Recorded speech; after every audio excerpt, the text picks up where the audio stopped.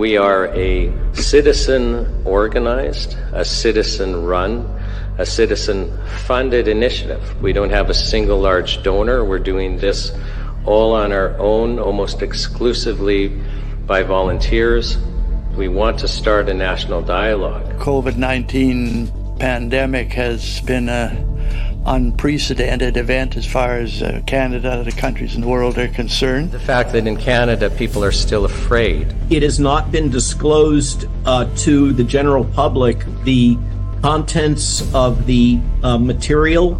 So in that moment, she framed every unvaccinated person, including her guest on the show, as a danger to public safety. What's interesting also is that nobody can name a single real-world vaccine success story where COVID rates went down at a nursing home or a funeral home after the vax rollout.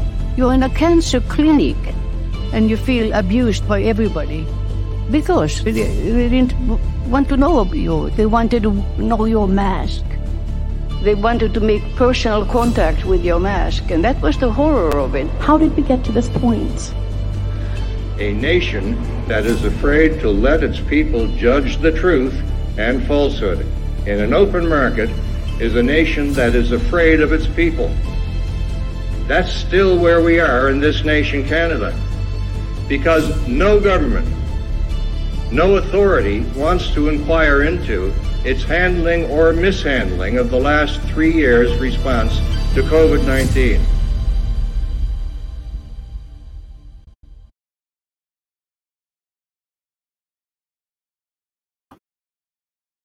Well, hello everyone who's watching us live online. My name is Sean Buckley. I'm a lawyer that volunteers with the National Citizens Inquiry, and I'm deeply honored to be with my three guests this evening, and I'll ask them in a second to introduce themselves. But before I do that, I just want to indicate that it's been a rather exciting week for the National Citizens Inquiry.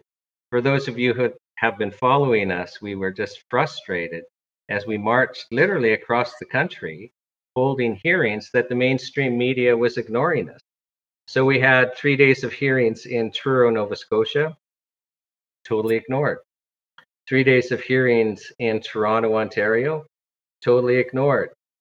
3 days of hearings in Winnipeg, and the CBC ran a story on us, but didn't really go into the meat of what was happening. It was actually a little bit humorous because if you watch the CBC story that was done in Winnipeg, it was a TV story, and they're filming, and it's Dr. Jay Bhattacharya is up on the big screen because he was attending virtually.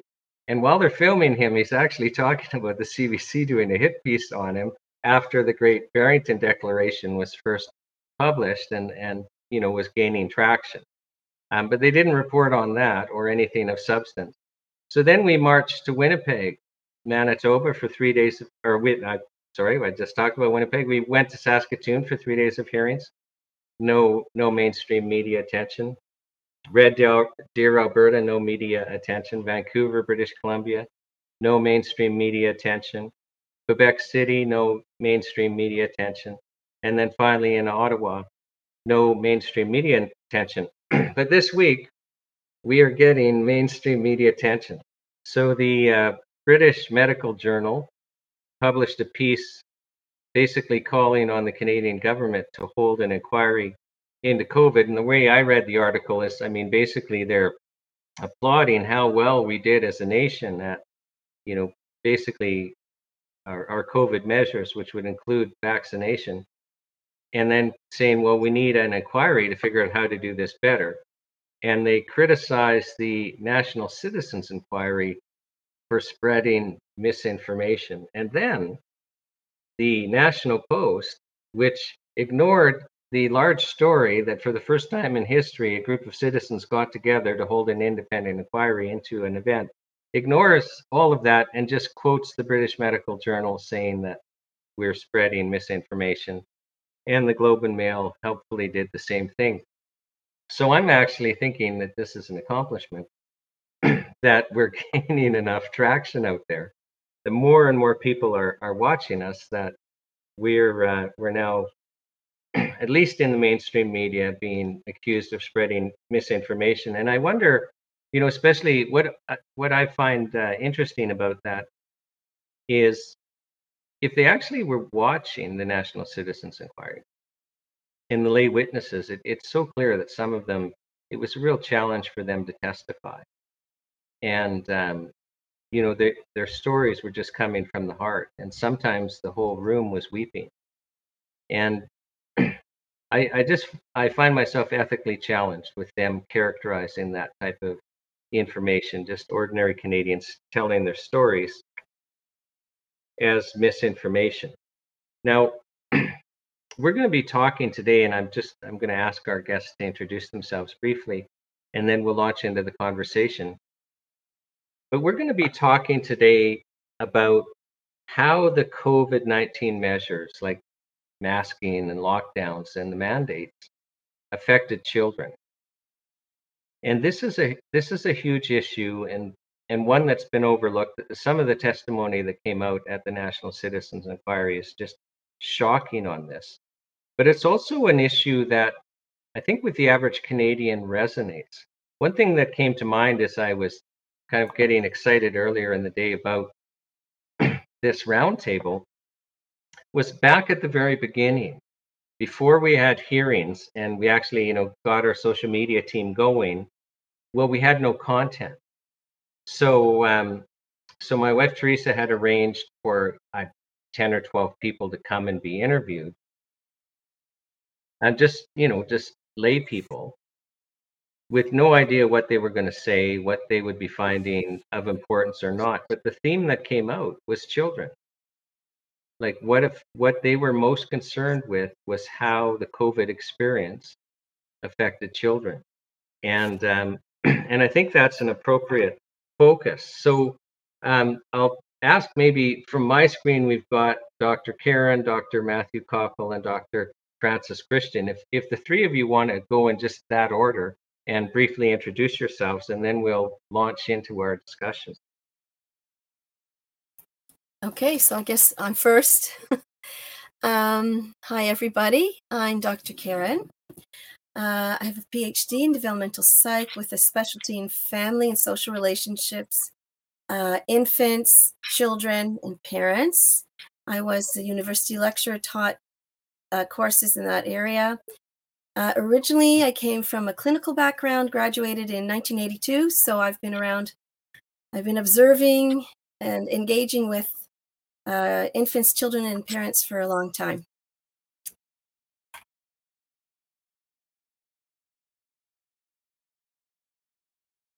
And Matthew, we'll switch to you. If you want to just introduce yourself briefly. Okay, I'm a literature and religious studies scholar.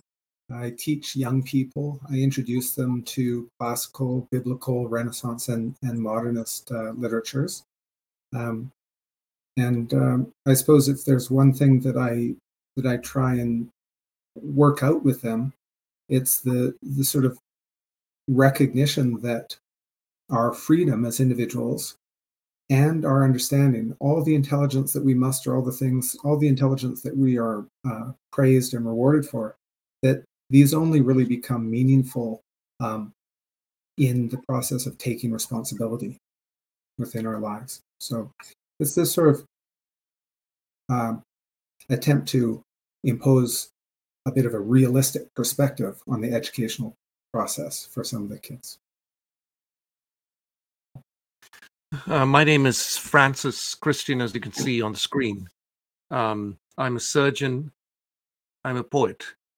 I retired from surgery in March of last year. Before that, I was a clinical professor of surgery in the University of Saskatchewan. I was responsible for training residents on how to become a surgeon and medical students. And also my clinical practice. I was a trauma surgeon, and I did things like cancer surgery as well, head and neck and thyroid surgery and things like that. And I did that for more than 30 years. As part of my roles in the University of Saskatchewan and the Saskatchewan Health Authority, I was also director of quality improvement and patient safety, which is a very data intensive job. I, together with the computer science department, developed an app, the mobility and mortality app, which I believe is still being used in Saskatchewan. And the job involves data analysis in a way that most surgeons don't do on a daily or a weekly basis.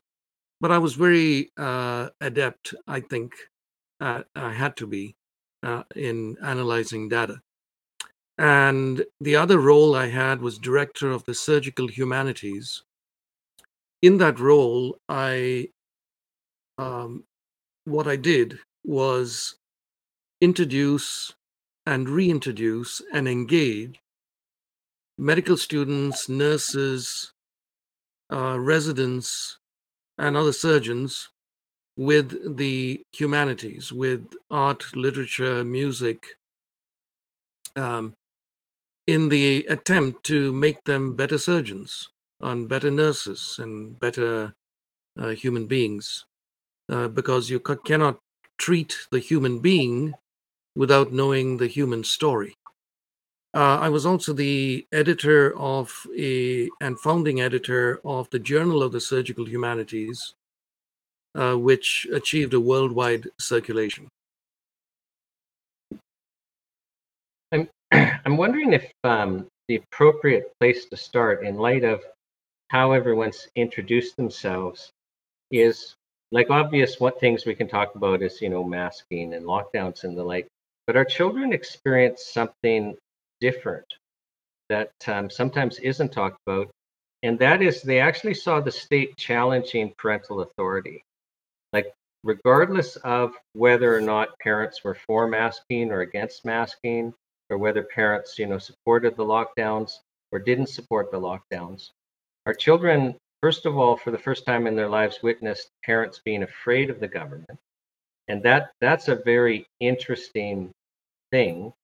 And then the children, as part of that, also watched parents losing authority over what their children could or couldn't do. And I mean, I think even parents that were against masking and told their kids not to mask, experienced a very different kind of world, and that tension between the authorities and their parents. And I'm wondering, it might be helpful for us to start the discussion that way. And I don't know if anyone wants to volunteer to step in. I know I'm surprising everyone with that question, but it's something that I've really wrestled with, is what is the impact for us going forward with this generation of children in actually watching their parents being afraid of the government.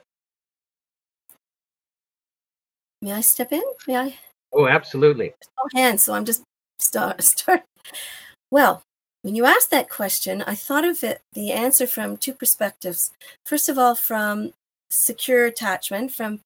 Secure attachment implies that a child feels that there's a safe base from which to explore the environment, and that changes as the child grows. So in infancy and early childhood, it's the ability to go back and forth from the secure parent.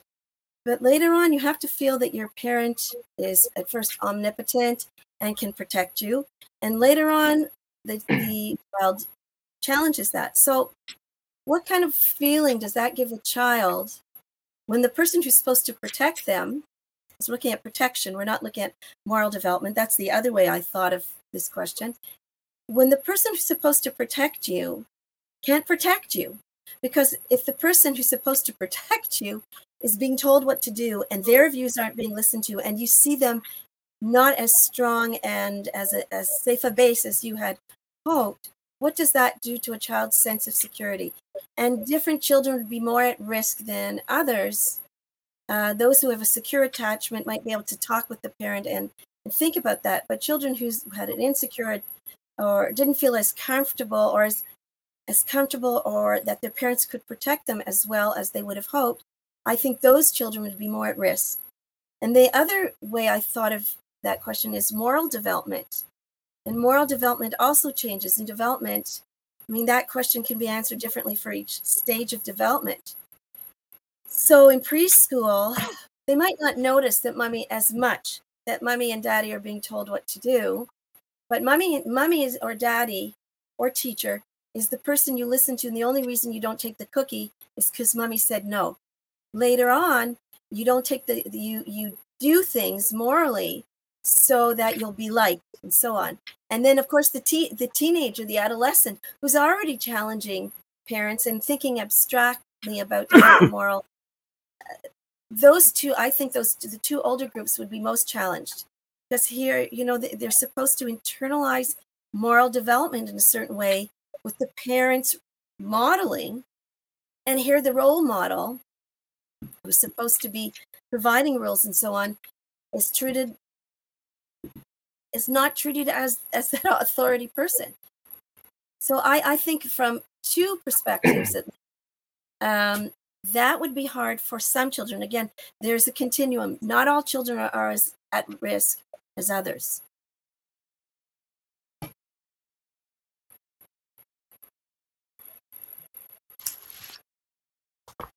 Thank you, Karen. That was eloquent, and I thought it was an amazingly concise and wonderful summary of what was happening and what could happen. I believe that it is important to recognize the rights of the child. I know Thomas Paine wrote about the rights of man, which was a fundamental volume that inspired the American Revolution. I guess women would have been outraged. But then so should children have been, because a child has rights. In fact, in the Bible, Jesus brings a child before him and says, "Unto such as these does the kingdom of heaven belong." So he puts the child right at the top of the pinnacle of rights. And the child has two fundamental rights. One is the right to life itself.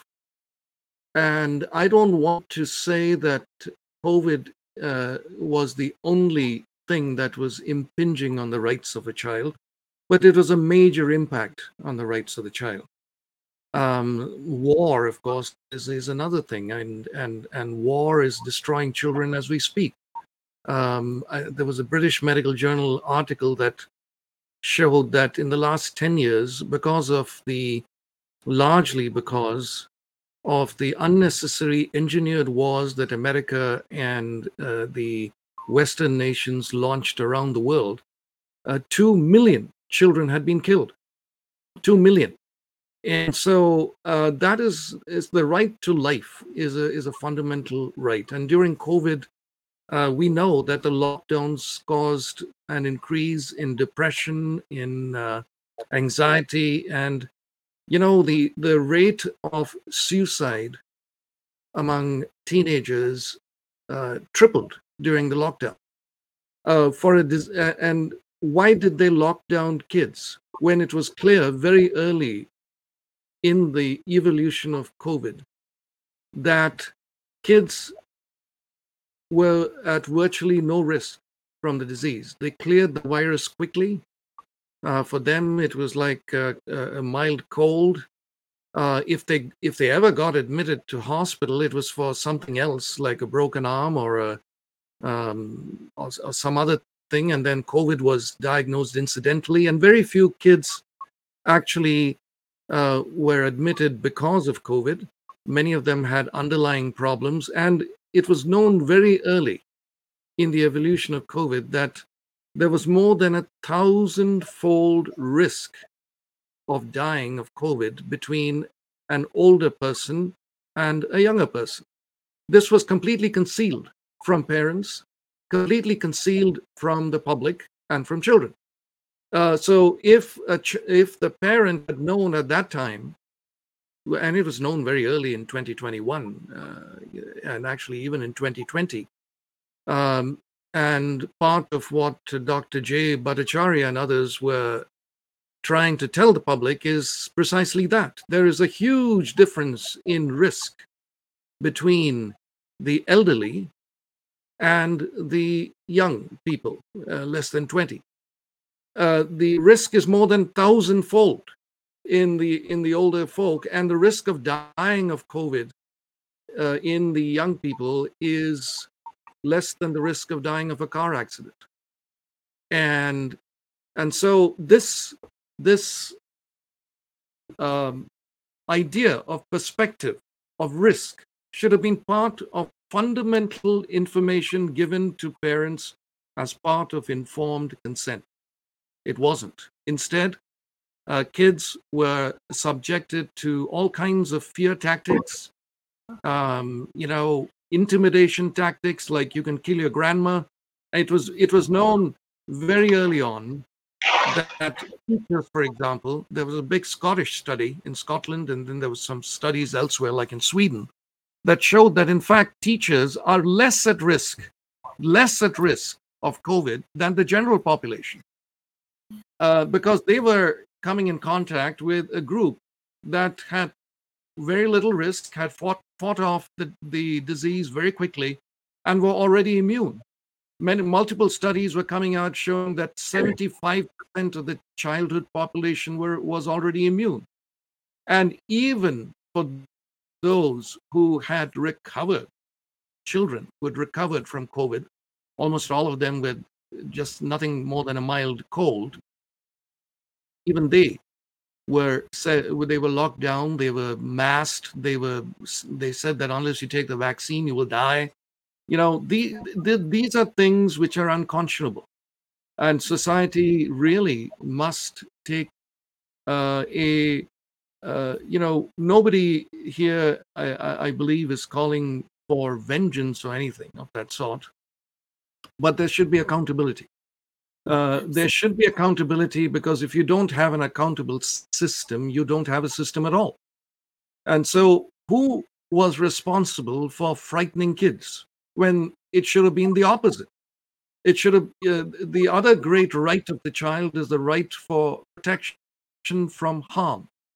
And you started off this whole section, Sean, by pointing out that the rights of the parents were also violated during this whole thing.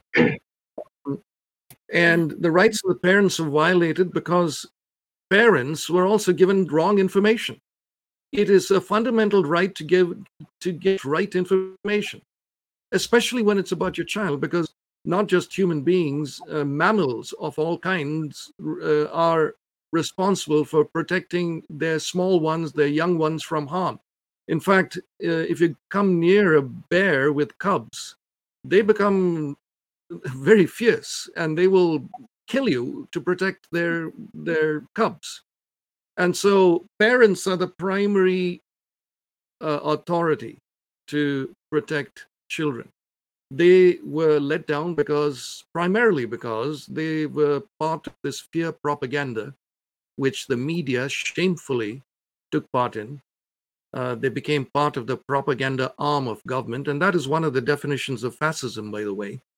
Francis, can I just rein you in just a little bit? Yes, of course. And it's just so some of the people watching, especially if they haven't watched much of the National Citizens Inquiry, they might not actually even understand some of the things that you're indicating. But what you're sharing is that children were really not at risk for COVID. So we learned very quickly, and I'm just kind of summarizing what you said and then also relying on what some other witnesses said. But tell me where I get off track here is we learned very quickly that, COVID, as far as risk went, it was elderly people primarily with health problems already that were largely at risk. But young people, like children, really were at no risk. Like you pointed out, they were more at risk from a car accident than they were at COVID. So any response at all was problematic.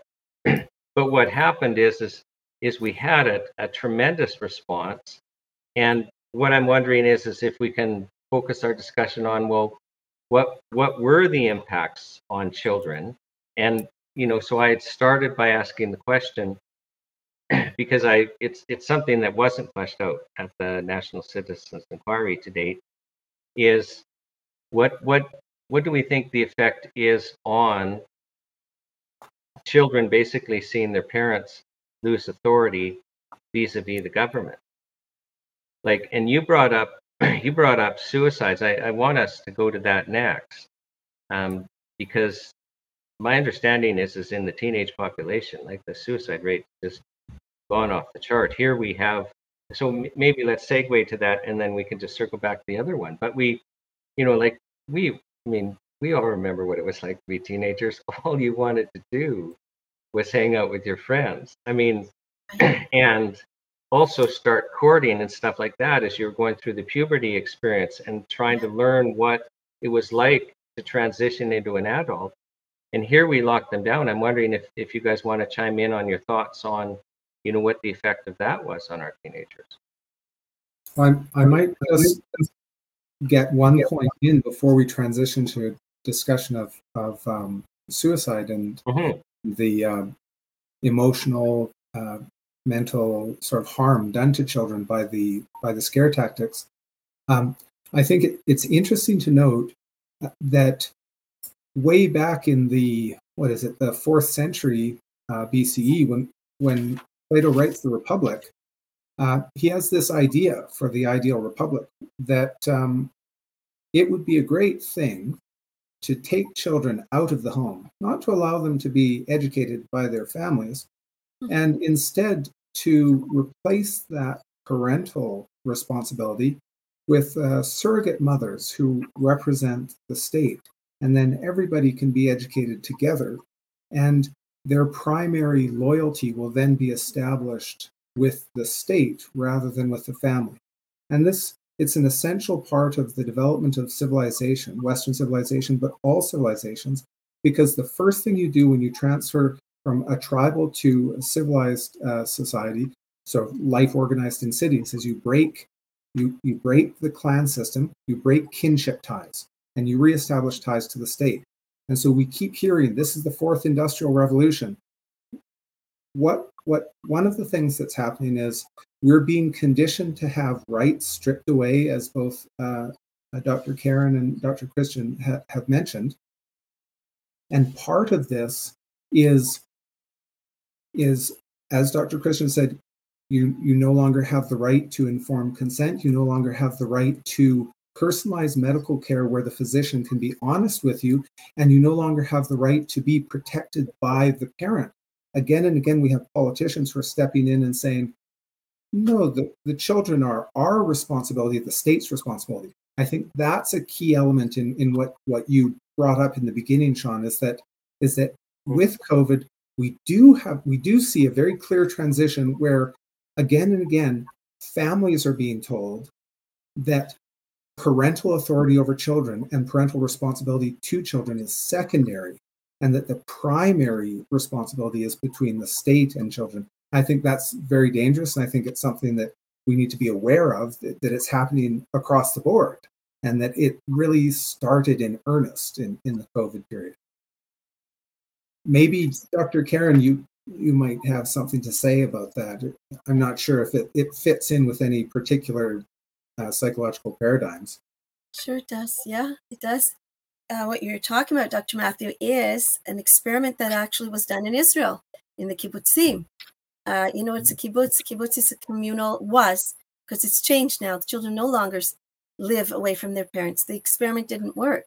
But what we know about these children who were brought up in children's houses where the government wasn't just the government of Israel, it was the government of the kibbutz. So here we're talking about it would be the government of Canada. That the research shows that they had, and this to all the kibbutz team out there, it's not everybody, but more likelihood of an insecure quality of attachment versus secure quality of attachment, some emotional flatness, difficulty parenting the next generation, and so on. So the experiment that we're talking about actually has been was done in Israel. And I know there's other places that also rose children communally, where the government, whatever form of government there was, That's not helpful for children. It's the relationship focus now in developmental psych, at least in my area, which is social emotional, is the with the parent or the primary caregiver. And that includes that brings us to masks, for example. What's important? What is important? The open emotional expression between the young child, the young developing child, the infant, and the parent, and the ability to see emotions. And so one of the things that our officials did all over the world was they not only covered up, look at what's my emotion? You don't know what my emotion is, right, when I do that. So one of the things that happened is that children from infancy onward did not see human facial expression enough. In older children, they didn't see their peer expression. Social referencing is something that one does in the face, like, when you're telling your child, it just looks like that, right? And your whole face makes the expression. The child knows what you're trying to say. So one breakdown in the relationship here was even the facial expression between the parent and the child, or the infant and the child, then the teacher and the child, then the peer and the peer, and the adolescents not able to read their peers' expressions.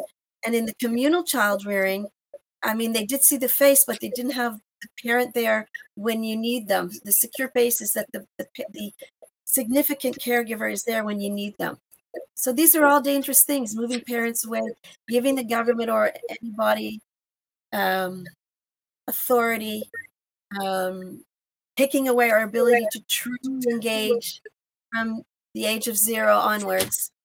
Those are things that happened and are a risk factor for many children.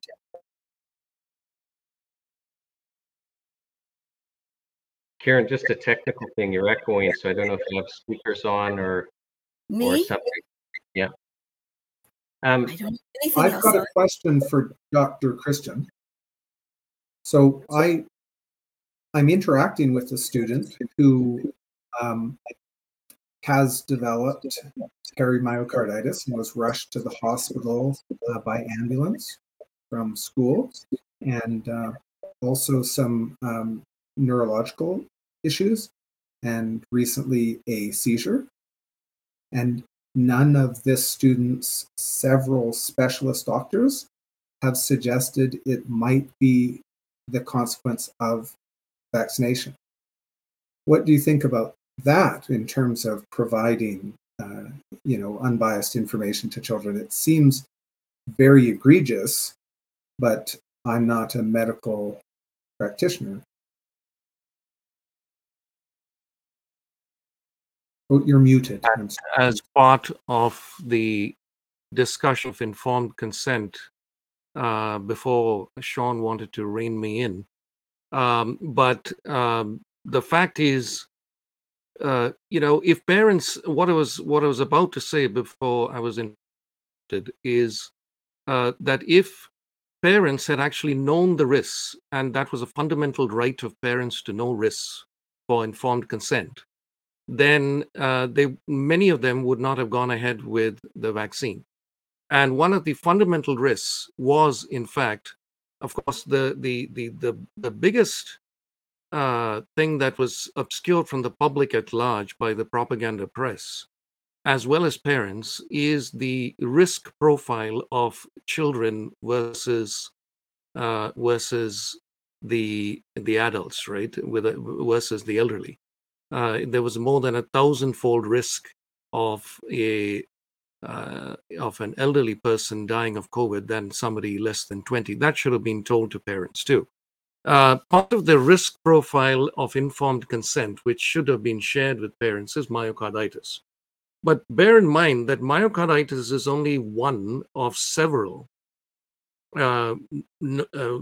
recorded, and both in the clinical literature as well as in surveillance systems like the VAERS system, the Vaccine Adverse Event Reporting System.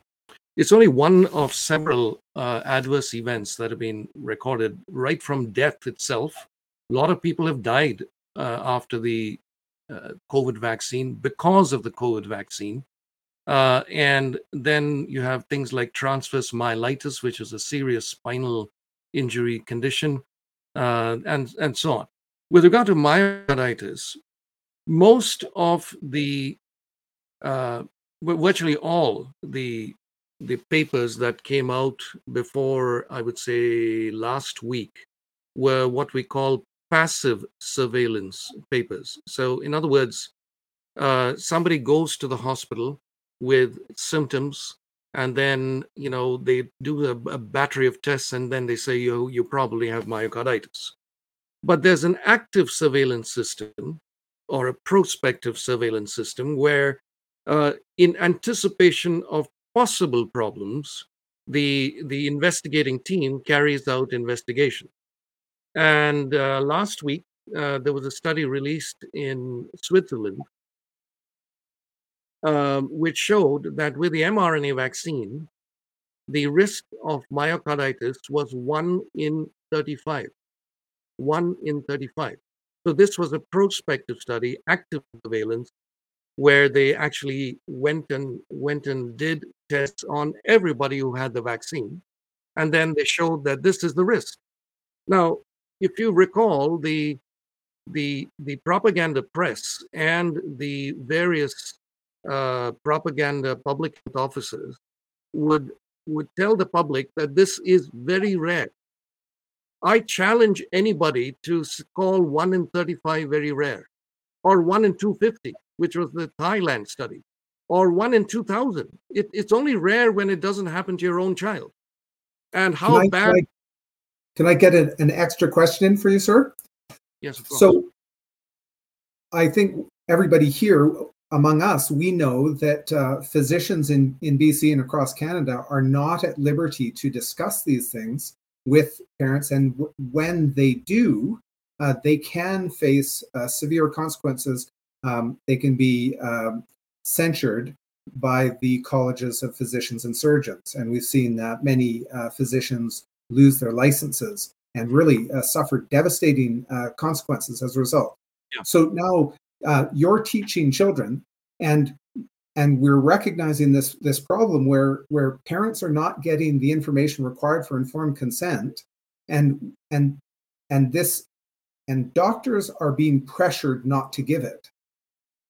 What do you think then becomes the responsibility of the educator? Because of course the educators are going to be slapped if they bring these things up, but then if they don't bring these things up, is it education at all? I mean, that's sort of, we're at this kind of threshold moment for our society where educators can't discuss anything of importance, and nor can doctors. But as an educator, what do you think the responsibility is? Well, the fact is, factual, clinical, accurate, precise information was regularly withheld from the public. For example, cardiologists will tell you that myocarditis is not a mild condition. It's a serious condition. There are two studies that I can point to. One is a Korean study that came out, I believe, in 2023, that showed that the 10-year mortality of myocarditis was 25%. There was a German study that was done a little bit earlier that showed that the 6-year mortality was close to that. It was I can't recall exactly, but it is something like 15%. So a lot of people who get myocarditis are going to die. This should have been told to parents too. And if this information had been accessible by an honest medical profession and an honest press and an honest and with honest journalists, yes, teachers also, I think many of them would have come forward to protect the kids. I don't for a minute believe that all teachers were complicit in this abuse of kids with masks and lockdowns and vaccines, which they don't need. But I think a lot of them are misled purposely. Francis, can I ask you a different question? Because another thing that happened was the masking. And I'm wondering, if you have thoughts about what the effects of masking would have been on the kids. And then I'll also ask Karen and Matthew to chime in on that, because that was such a significant event. I don't know about you guys, but that just, I wear a mask now and again, and it just drove me crazy, and the pressure drove me crazy. But what do you think the effect was on the kids and having to do that? Well, I'm going to be brief because Karen has actually done some really good work on that. And back in 2020, she pointed out when I was in meetings with her and so on, how children is a fallacy that children learn language from sounds, but they learn it mainly from facial expression. And she predicted at that time that the masking fiasco would set back learning for kids, young kids, language learning, all kinds of learning by several years. And I'm just going to let Karen elaborate on that. Well, my area is more social emotional. So masking, I think I was talking a bit about that before. Is that me echoing again? It is. I don't know what it is. Maybe if I get closer here. All right. The main problem with this is that you don't see the other person's emotions. Language, I actually did speak with an SLP. Hello to her. And I'm not sure if all speech language pathologists or if all people in cognitive psychology agree about the impact of the masks on language. Though I do believe that it helps a child to be able to see the movements in the mouth when they are learning language. In fact, I used to watch my granddaughter watching me as I spoke, and I often noticed how she would be watching my lips. This is true. So the main problem with the facial covering is, yes, it impairs the development of emotional regulation, might impair language development, but most certainly also may increase a sense of anxiety. Why? Because the facial covering for the adults as well reminded us at all times there's something bad out there. There's a monster. If it's called a virus, if it's called the principal who bullies me, because I heard cases where children felt very bullied at school. This thing on the face always reminded them. And so you could see how that would increase a sense of anxiety for some children. There's something bad out there, or do I have it on right? Or it smells bad, I can't take it off, or I feel like I can't breathe. It doesn't matter if you really can or you can't, but if you're a child and you're feeling you can't breathe properly and you're afraid to say something, you can see how that would increase a lot of anxiety, fear. So there's multiple reasons. I'm not talking about oxygenation. That's not my area here to speak about. I'm speaking about from the psychological perspective, the facial covering, or I think Chris Schaefer calls them, what does he call them? Breathing obstructors. He has some name that has meaning. I think that this apparatus has a lot of meaning. And we should also remember that children, especially younger children, do not have a sense of hygiene. And so they could be, wiping their noses with it, or, what children do.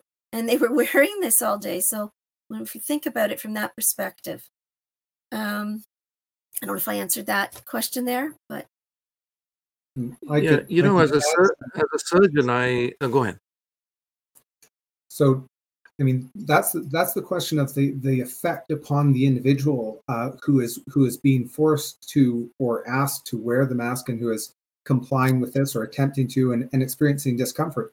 But there's a whole other dimension that's worth thinking about, and that is creating creating groupings where that person's not wearing a mask and therefore they're blameworthy, and we're in the right if we discriminate against them. Yes. In no uncertain terms, with really some considerable ferocity. And I've noticed that, I mean, obviously then we have premiers in Canada and even our prime minister who they're verbally insulting those people who are vaccine hesitant. And the level of abuse, of discrimination against groups, I can't remember ever seeing it endorsed the way it has been in COVID. And I think that the masks were a significant part of that. And I'll just share a quick anecdote to give you a sense of how insidious this is. So we all know that there's the mock UN and kids participate in it, and they, there's also a mock WHO.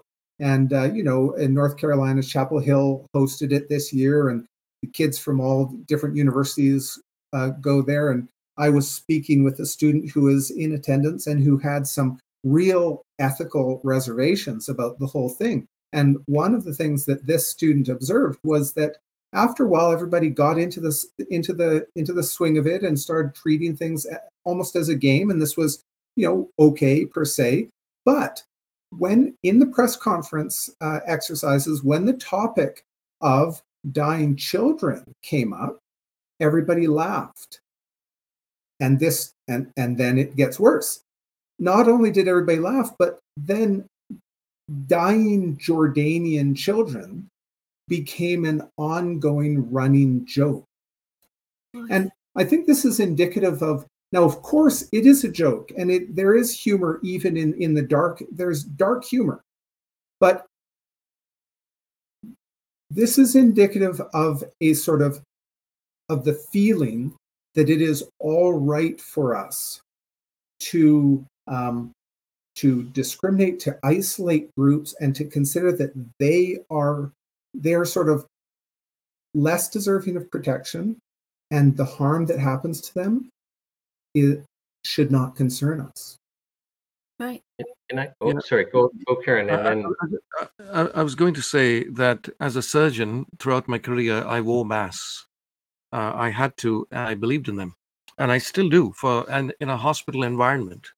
Okay, in a hospital environment, you have to remember that the nurse, the physician, medical students have very good training on bacteriology, microbiology, virology, what masks do, what they cannot do, how to wear a mask, when to change a mask, when a mask becomes useless, and so on. If you don't have all that training, a mask actually can be worse than useless, because as Karen said, kids, we all saw how kids would, have these soaked masks, would then put it in their pockets and then take it out again and use the same thing again. That actually increases the infection rate for themselves and for others. And so if there was good evidence, actually, most of us, if it was a deadly disease, which it wasn't, the disease had no risk for children or negligible risk for children. If it, was actually an extremely serious disease, which was killing kids and masks could protect it, of course, we medical people would have been the first to say, yes, of course, wear it. But there was no evidence. There still isn't. In fact, the big Cochrane study of a few months ago showed that when all the studies were put together, there is no evidence that masks prevent COVID or, prevent the transmission of COVID. So I think there was a series of, extremely serious missteps. Some of it in the initial stages might have been from ignorance. I'm willing to say that everybody was trying to do their best, and a few of them might have been very active in promoting the mask, thinking it'll work. But the data came out very quickly, and it should have been obvious that children and 99.999% of adults who are not in the medical field will not know how to use a mask properly, and therefore they were useless. May I add something? Exactly what Dr. Francis was saying. You know that Sick Kids, the Hospital for Sick Children in Toronto, put out a booklet in June, I think it was May or June 2020, and it was great. It was about kids going back to school. And they wrote that that children will not have the tools to use the masks. They talked about other issues, the increase in anxiety. And from a developmental perspective, it was an outstanding booklet. It reflected developmental principles exactly. And then a month or two later, it was taken away and another booklet was taken out. I don't know why, who stopped it, different authors. And in the newer booklet, it said, different people think differently about masks, but we think they should be used and so on. There was no evidence behind it, and most certainly it did not take into account children's developmental capacity to use masks properly. Most certainly adults didn't. If I'm not mistaken, one should put on a mask straight way and throw immediately and so on. But when you saw these people walking around and the way people were using them and the way children were using them and the thoughts that would go with using a facial covering, that's what's really important. And Matthew, I was going to answer, these children, looking about the thoughts that go with the mask and those who don't. Before that would be children who don't wear the cool pants or children who don't listen to the teacher. They're the bad kids. There's the good kids and the bad kids. And they're internalizing this notion, kids who don't wear masks or their parents don't wear masks, they're the bad kids. And then instead of the teacher discussing it, and maybe some teachers did, and those of you who did, good for you, but talk about the fact that people have different views. That's part of teaching children moral development. Children also saw perhaps the teacher bullying, or before I said some principals, these are based on stories I heard. So, of course, they're going to make jokes about children dying, and they become immune to these thoughts that some people, or they internalize that some people are less important than others. And,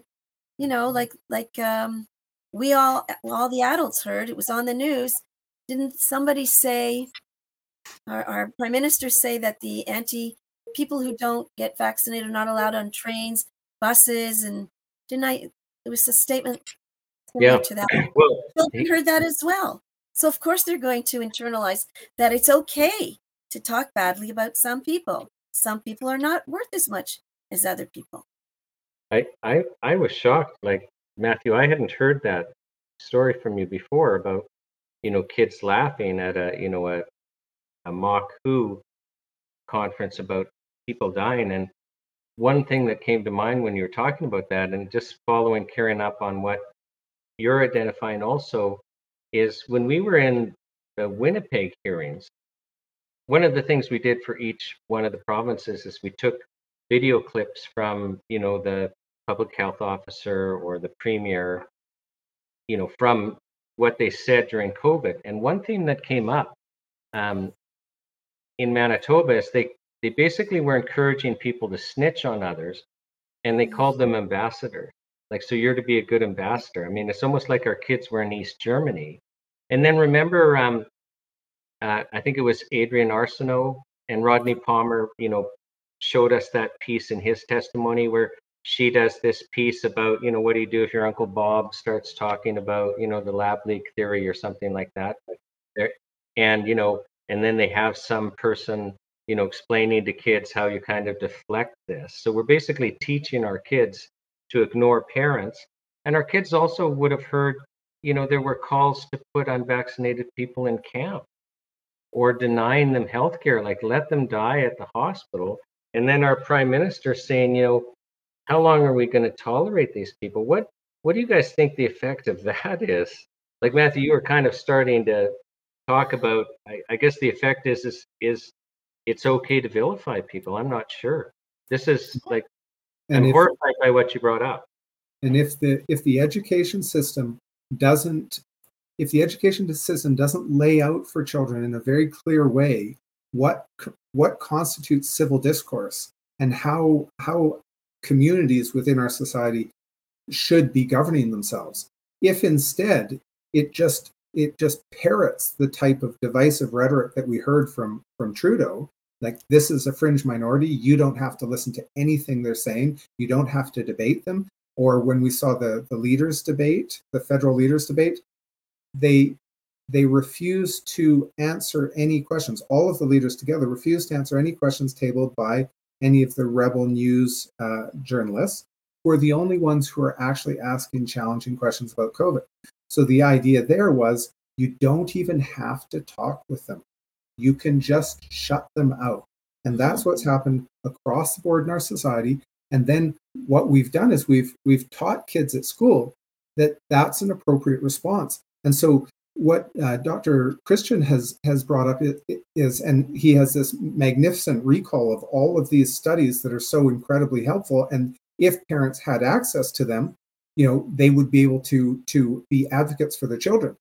But we haven't had any discussion of this in the schools, and the kids haven't therefore been given the tools to determine, well, what is reliable information in this environment where pharmaceutical companies are paying for a lot of studies, but there are ways to sort of parse it. There are ways to find good, reliable information, and we simply haven't addressed it in schools. And so the kids are, what they're left with is just this basic us and them, and they're wrong, and we don't need any evidence. And so total breakdown of civil discourse, and the consequence is a loss of ethical moorings, and the eventual consequence may be that now everybody is ready not only to accept, but to call for the internment of people in things like camps when they don't fall in line.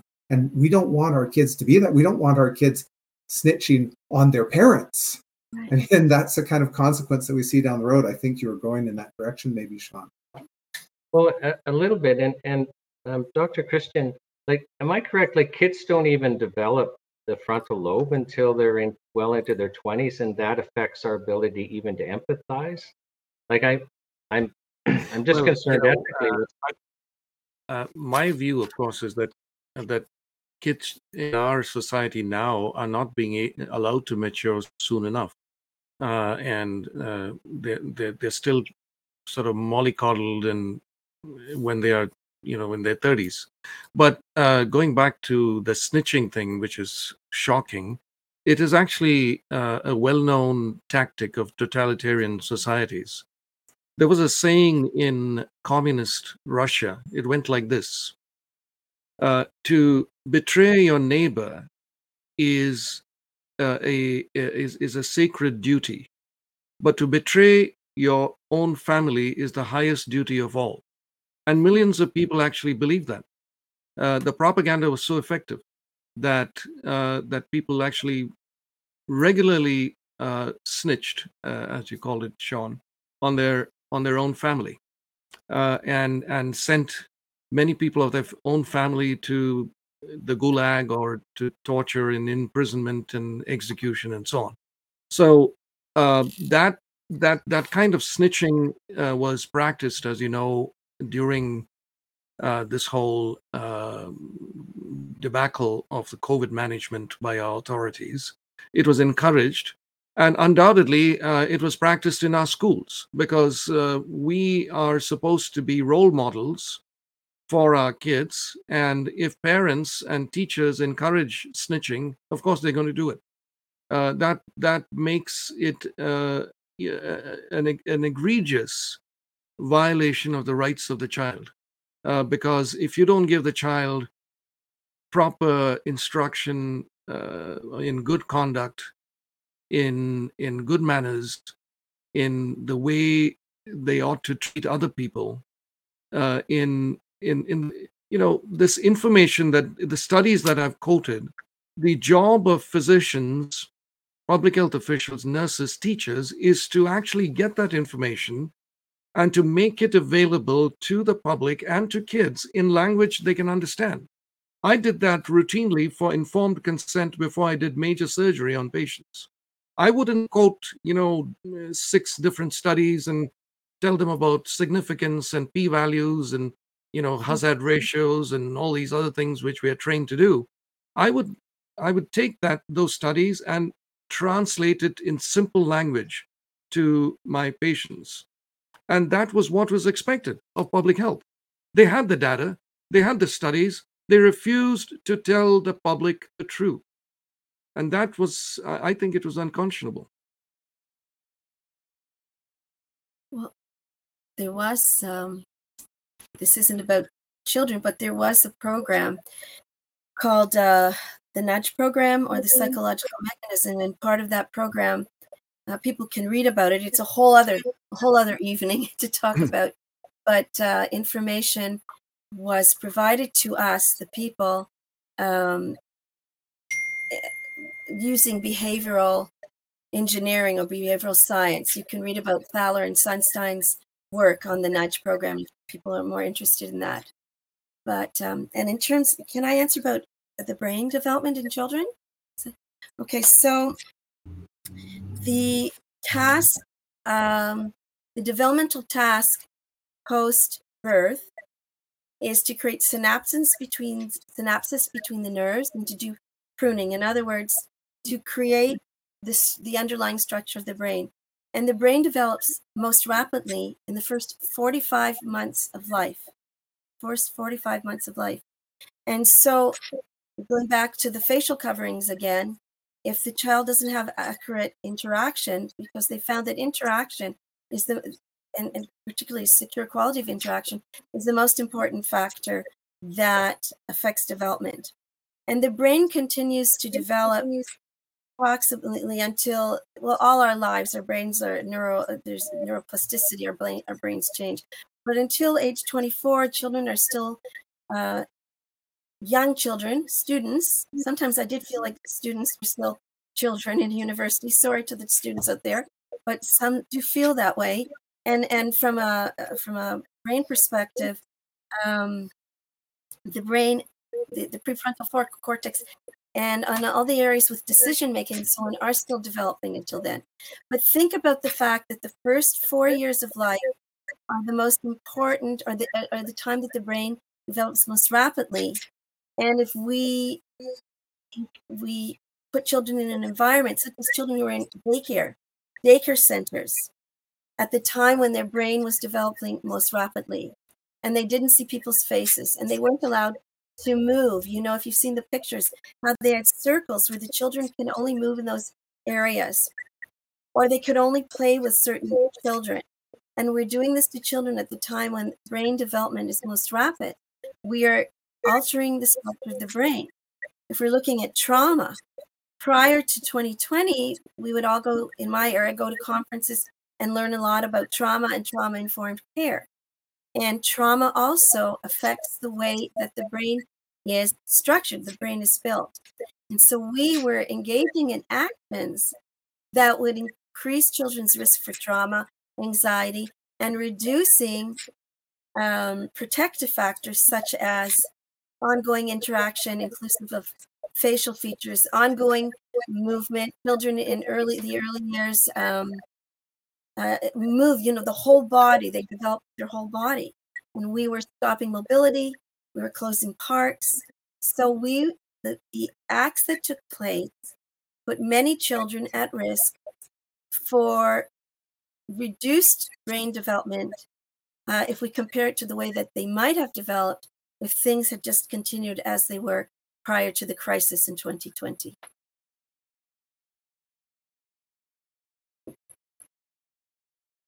I had heard, and I don't recall where I heard this, that some age groups of children, we've really stunted even their IQ to a measurable degree. Have any of you heard of that? I saw one study, and I can't remember, I have it referenced somewhere, where, now I think it was the CDC, but I am not certain. I can look it up, where they noted that children were developing young children were developing at different rates. I could look that up, but it would take me time to look that up. On a really basic level, there's no question that if you encourage an entire generation to accept dogmatic scientific assertions without actually allowing for a proper forum for debate, then you're going to stifle that entire generation's ability to think critically about any matter whatsoever. And the only lesson that you'll actually impart to them is you need approval, and compliance is excellence. Like, you excel by complying. Just stick with the right group.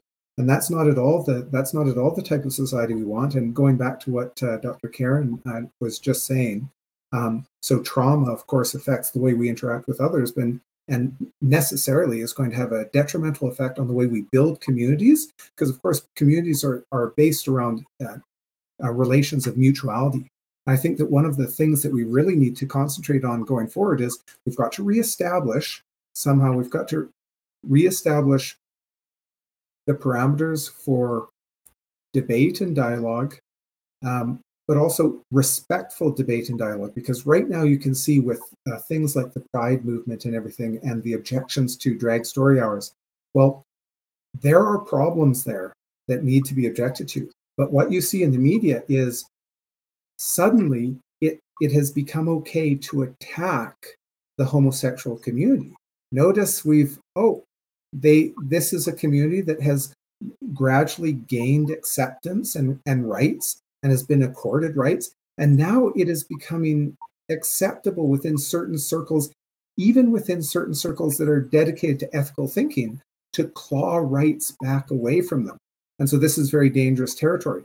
And I think it links to a lot of what Dr. Christian was saying. You have to start for education, you have to start with being informed about the issues that you're opposing or promoting. And one of that, you need to know the facts, you need to know the applicable laws and standards, and you need to be able to identify the solutions required and the means to achieve those goals, right? That's just basic critical thinking, and it's gone.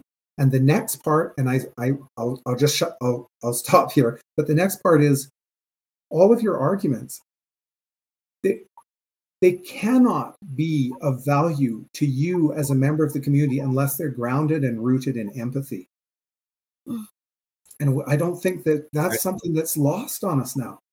Back to the second commandment. I mean, that was the foundation of our legal system, both civil and criminal, that we were to treat others as we wanted to be treated. And we used to teach that morality.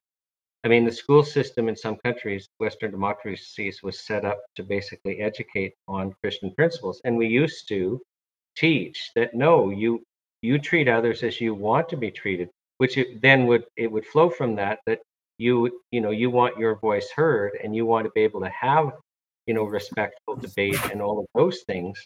And I think that one of the biggest problems, and it's just been exacerbated because we now have this censorship culture, and we have this culture where you cannot basically go against the official narrative on any topic, but writ large on COVID. And I think that's shown how dangerous it is to move away from that Christian basis that we had, where our entire system was based on the second commandment. I saw that you got interested in that, Francis. Do you want to chime in? Thanks, Sean. I don't think there was ever a time in our history in Western civilization when we could be called a kind of a Christian country, for example. I don't even think. I mean, we know that let's say 100 years ago, not everybody was a Christian, not everybody believed in God, but there was a Christian consensus to society. People lived by certain Christian rules, like the golden rule, which is of course found in some other religions too. But there were the desire to do unto others as you would do unto yourself. But I have to say, the taking away of Christian principles from our school system, where children go to learn, the takeover of our schools and our university did not happen in the COVID era. It happened. It was a process long in the making. It was actually directed by some people whose very philosophies and ways of writing and teaching in the universities made it very clear that they want to destroy the system as it exists and replace it with a postmodern view of the world. So that happened in the 1950s. And by the 1980s, the takeover of the university was complete. So the teachers coming out of our universities, whether they teach in rural areas or in urban areas, are all the types who have been taught that there is no objective truth. It is as you define it. It is my truth. That is the heart of postmodern philosophy, which is there is no objective truth. There is no truth that lies beyond yourself. For our Christian history, it meant God. was the ultimate source of truth. Jesus said, "I'm the way, the truth, and the life." That idea that truth exists outside yourself and is objective was replaced by this idea that truth is a pliable thing which you can define for yourself. And that started in the 1950s with Derrida and Foucault and Lacan and the Frankfurt School and all these guys whose basic aim was to destroy the structure of our education as it exists and replace it with a pliable version of truth. And that's why even young people, if you confront them with objective evidence, even about COVID, sometimes they'll turn around and say, "Okay, that's your truth. This is my truth." This actually was something that happened not during the COVID era. The takeover of our universities was complete in the 1980s. I don't know if anyone else wants to chime in, but it's interesting, Francis. So I'm 58, and when I started elementary school, we said the Lord's Prayer every morning. That's how we started the day. And if you had an assembly, like we had an assembly every Friday, and somebody would be tasked with reading a Bible verse out of it. And I think it was, so grade 1, grade 2, by grade 3, we didn't say the Lord's Prayer anymore. And, probably by, grade 7, grade 8, no one was reading the Bible in assembly. So it's just interesting that I witnessed us kind of getting this out of the system. And I started university in 1984. And I was actually shocked at how it seemed that university professors would go out of their way to denigrate God. I mean, like, take a philosophy course or a history of science course or whatever. It was actually quite shocking how, in an unobjective way, they would teach you to hate God. So I think you've hit something fundamental that has kind of led us to this place. Well, can I say? Jump in, Karen. Okay, sure. First of all, I did find this study on the change. It's called COVID-19 pandemic, impact of COVID-19 pandemic on early child development, and the authors are Dione et al. And the year, I think, is 2022. If people are interested. Now back to the universities. So there's not there, and there are more studies that I read. So there are studies coming out about the changes. And I was teaching in the university until not too long before this. I was fine. Sorry that there was no religion, because we had students from all over the world with multiple different religions, and we had to respect everybody. But only some people were respected. This is what I saw, some of the changes. And we had equity, diversity, and inclusion. This became a really big concept in the universities, and I think also with younger children. And those are great concepts as long as they apply to everybody. And they didn't apply to everybody. And not everybody's equity was taken into account, and not everybody was included. So it's not everybody's religious. And when you're teaching in a university or in a school, you have to respect that as well. By the same token, you have to respect those people who are religious and do believe in God, and God is central to their life. So we have a bit of hypocrisy happening in the educational system from what I can see, and that is that equity, diversity, and inclusion, which are great concepts, do not apply to all, in my experience. And I think, another part of this is that, it's really important in Canada to look at the way in which Christianity is coming under fire. And partly in the COVID moment, this seems to have been as a result of the fact that people meet in churches. The word church etymologically goes back to the idea of gathering.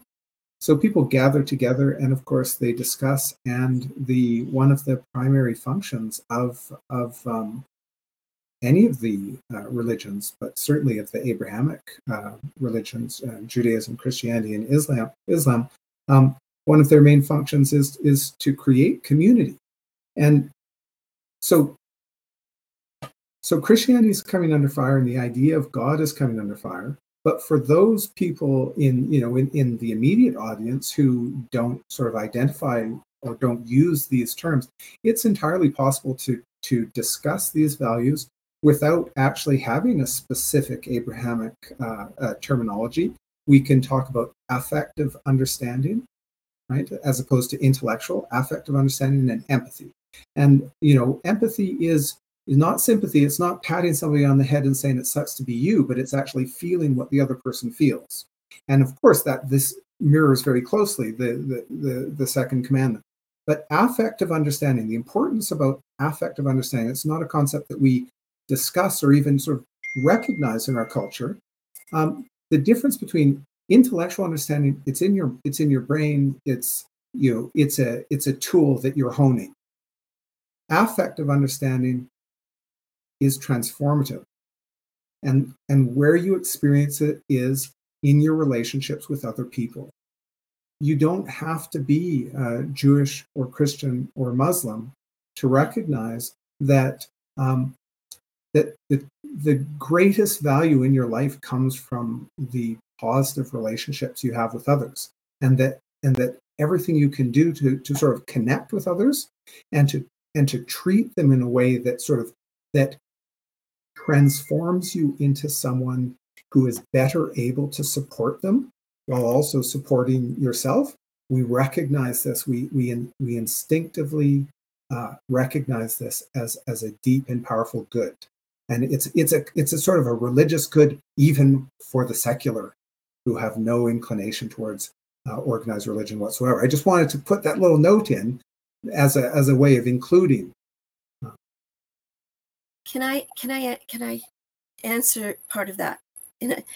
You're talking a lot about empathy and affect, and I'm sorry, I have to refer to the facial coverings again. That interferes. That was one way that official procedures or measures interfered with children's ability to develop empathy, because you develop empathy by realizing you have emotions and by reading emotions in others. But there are other ways.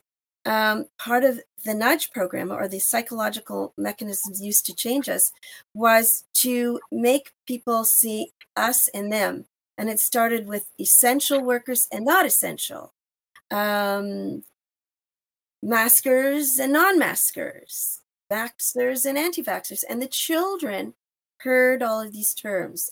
So if we're looking again at children, we had various ways that we are interfering with the development of empathy, which is exactly the way you defined it, Matthew, is the ability to understand. You don't have to feel the emotions of the other, but you understand them, and you understand them well enough to validate their feelings and to understand their perspective. Perspective taking is a very important developmental task, the capacity to understand the perspective of another.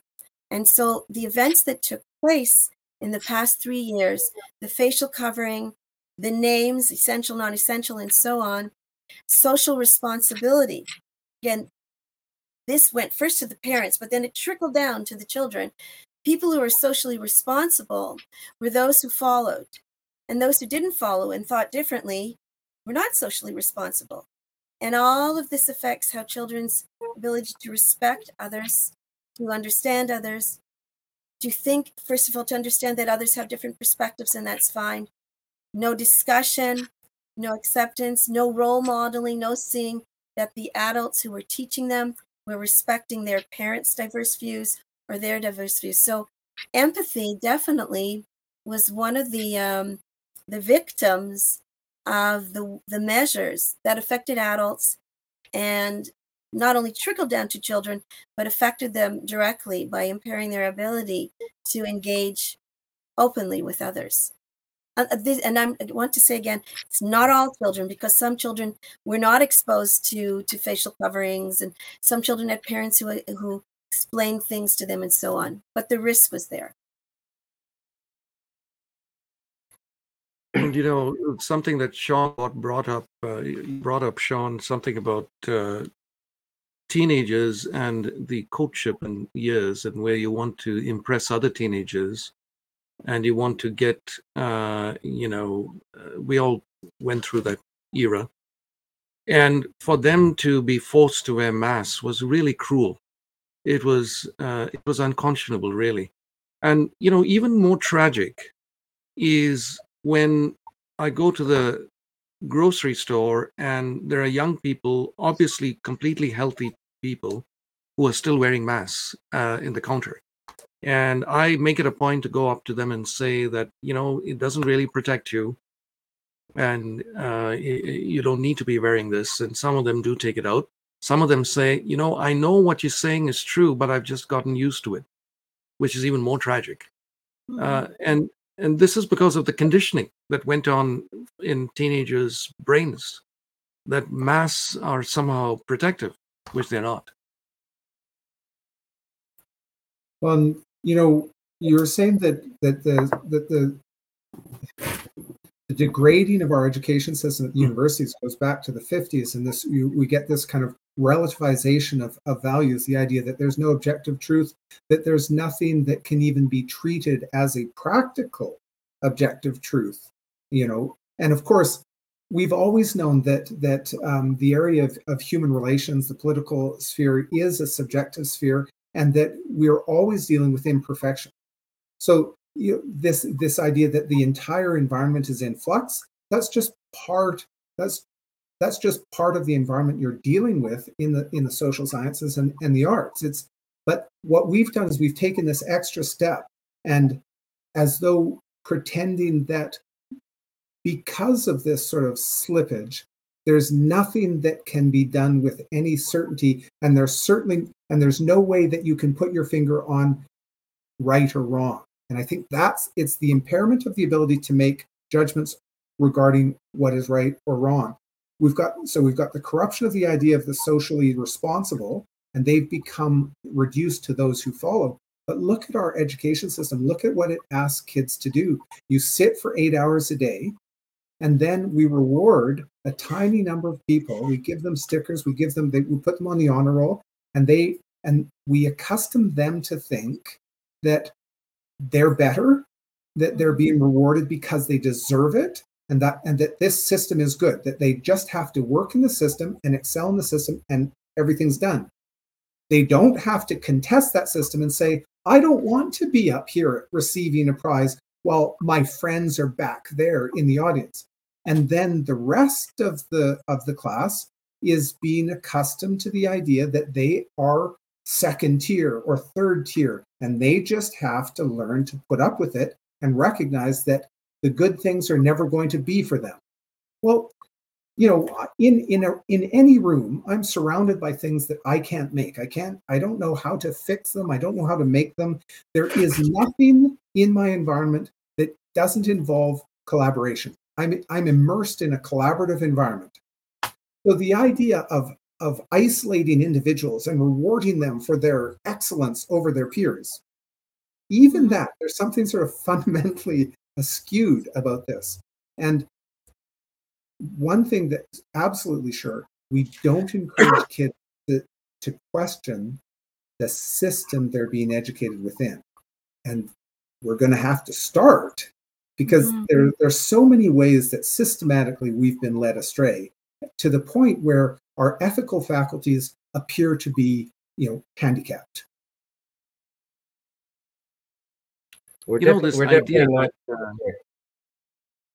idea that you can make rules in a moral vacuum is also part of that postmodern way of thinking, which was foisted onto us probably earlier than the 50s, but it became a turbocharged movement in the 50s and 60s.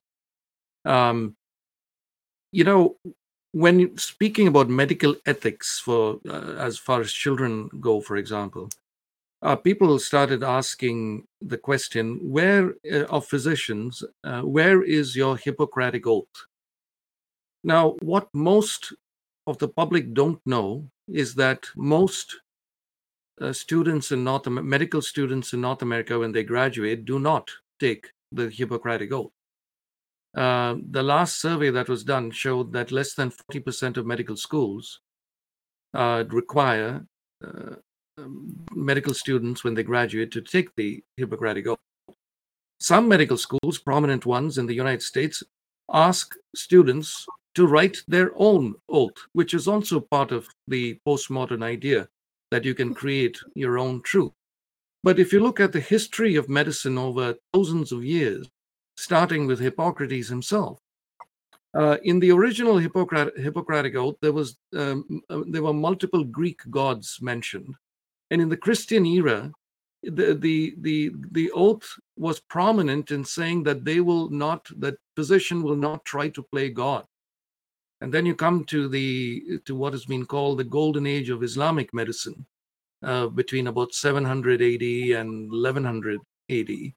And Al-Rawawi's oath talks constantly about Allah and how, as a servant of Allah and being submissive to the will of God, the physician must do his best to have a system of medicine that is full of kindness, compassion, and accountability to Allah. And then you come to Thomas Sydenham, who was a Puritan and who actually was the term primum non nocere is not from Hippocrates. It's from the works of Thomas Sydenham, who said in his writings that the reason a doctor has to be ethical is because he's caring for creatures, for people, who have been considered worthy enough that the Son of God died for them. So in all these instances, the ethical system looks at a source of truth beyond itself. If you look at Jewish medicine with Maimonides, Maimonides was a rabbi as well as a doctor, and his oath, the oath of Maimonides, is full of allusions to God, and all that is gone.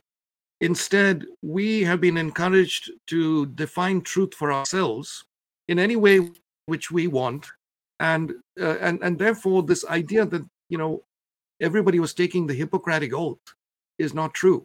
Most physicians do not take the Hippocratic Oath, or any oath for that matter. First of all, Francis, that was fascinating. So, but Yeah. and I'll let you go in a second, Karen. But the thing that jumped out at me is here we are having a discussion about whether or not there should be objective truth taught in the school or not, and the effect of a decision not to move where we don't have objective truth. And aren't we putting the cart before the horse? Because what if there is objective truth? Right? Because even that we have this discussion presupposes that there isn't. If there is objective truth, then should there even be a discussion? Like it's interesting from a legal philosophical perspective. Like I think that we're better off as a culture if we have objective truth, which is something we define ourselves by, and if there is no real objective truth, then we decide which ones that we're going to use as a culture to kind of best move forward, and just change those very carefully. But if there is objective truth, you would think it would flow from that. There's danger then in not teaching that objective truth.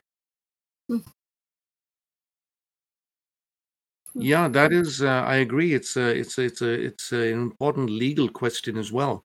But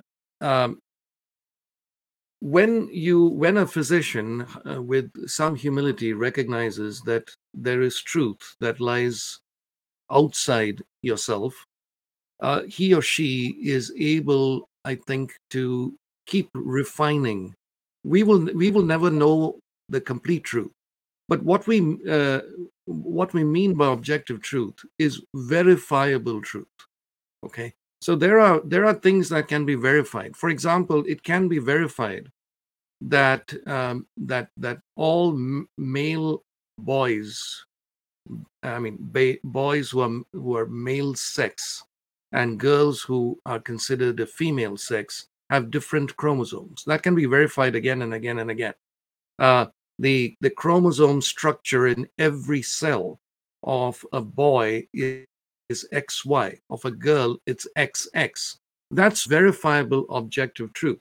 Now, if somebody comes to me and says, actually, I don't believe that objective truth because my truth tells me this XY boy is actually an XX girl, I think that there's a problem there.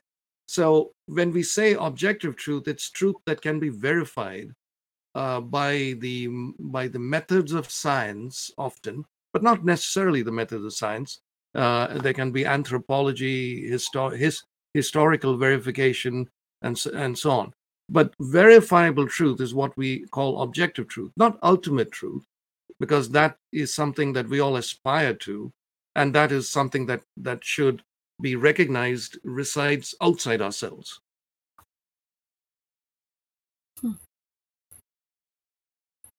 Okay. I have two answers. One, according to objective truth, and it is my microphone. I don't know why I have nothing else open.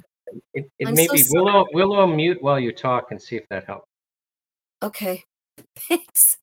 So in terms of teaching students, I'm thinking of teaching at a higher level, and you really want to promote critical thinking. And it's interesting. It's interesting that I really would respect students' diverse views, but at the same time, we would ask them to bring reference lists and citations. So if you can put a good argument together, and I guess you're bringing in, we would call it evidence, which might or might not be objective truth, then that's the goal of our student, is to teach. So of course, like the phone rings now as I'm talking. I'm sorry. I hope it will just end. I'll just hang it up. There. Sorry. It was my daughter, of course. So it's not really clear if you're teaching students, if you want them to only have one truth. And one thing that we always did in academia is we enjoyed the growth of new ideas. And how did we build new ideas? We allowed discussion. And science is the same way. Things change. Can you prove your change? And that's what's stopped now. You're not allowed to talk about diverse views anymore. You're I guess with the younger children as well. There's no discussion of diverse views.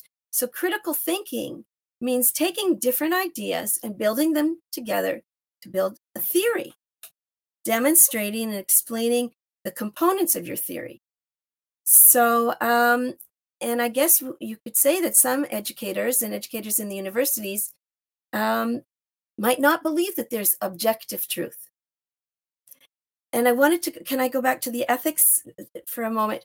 All right. So I really appreciated what you spoke about, Francis, and the history as well about the development of ethics in healthcare. I also rely on Beauchamp and Childress for examples, the 4 principles that have been lost at this time, which are autonomy, beneficence, non-maleficence, and justice. And let's look at these principles from a parent's perspective. So I'm looking at it now as a parent and as a grandparent. Autonomy means that I'm worthy enough to make my own decisions. And because I'm worthy enough to make my own decisions, the healthcare provider is obligated to tell me everything. In other words, informed decision-making and informed consent. So parents now, from this model as well, you were looking at it from the Hippocratic Oath, but from a model using the 4 principles of autonomy, beneficence, non-maleficence, and justice, we the public, so those of you who are the public, note that we the public, our rights as parents, grandparents, educators was not fulfilled because they did not tell us everything they knew, beneficence. They didn't give us everything. They didn't provide us with other ways of making sure our children were safe. They did some things that might have hurt our children. And there wasn't real equity, because if I'm a person who doesn't speak English well and can't understand the TV, then I can't make good decisions for my child. If I'm a person of elder age and can't use the computer, I couldn't get to information, and so on. So in terms of the Hippocratic Oath, things, just pure Hippocratic Oath without the other ethics, we, the public, our rights as mothers, fathers, grandparents, we could not make good decisions for our children or as educators.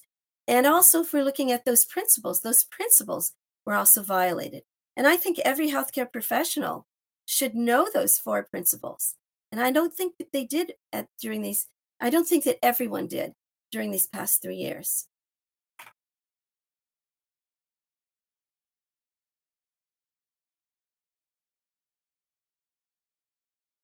It's, just chiming in from a legal perspective. So, as you were approaching it from an ethical perspective, but, legally we have codified this right for people to have informed consent.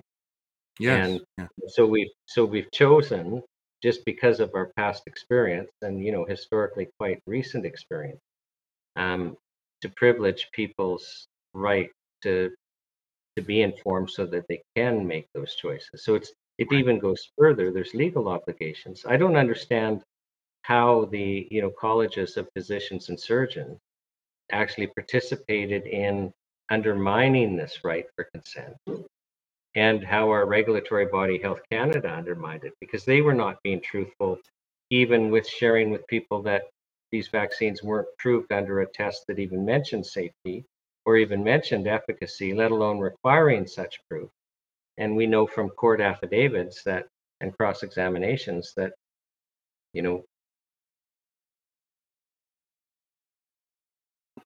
it wasn't there. And so this messaging, it's just interesting.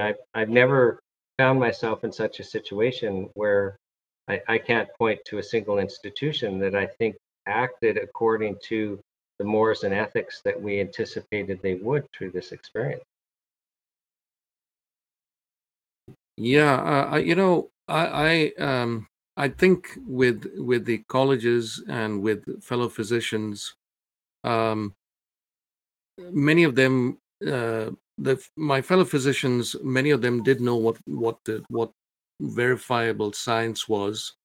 I think most physicians do realize that science is never settled, and the term that was bandied about by public health guys, Fauci and so on, was that this is settled science, which is just the opposite of science. Science is not static; it moves forward. Sometimes it obviously moves backward. But I think most physicians know that is the construct of science, that there has to be debate, there has to be a refining of truth.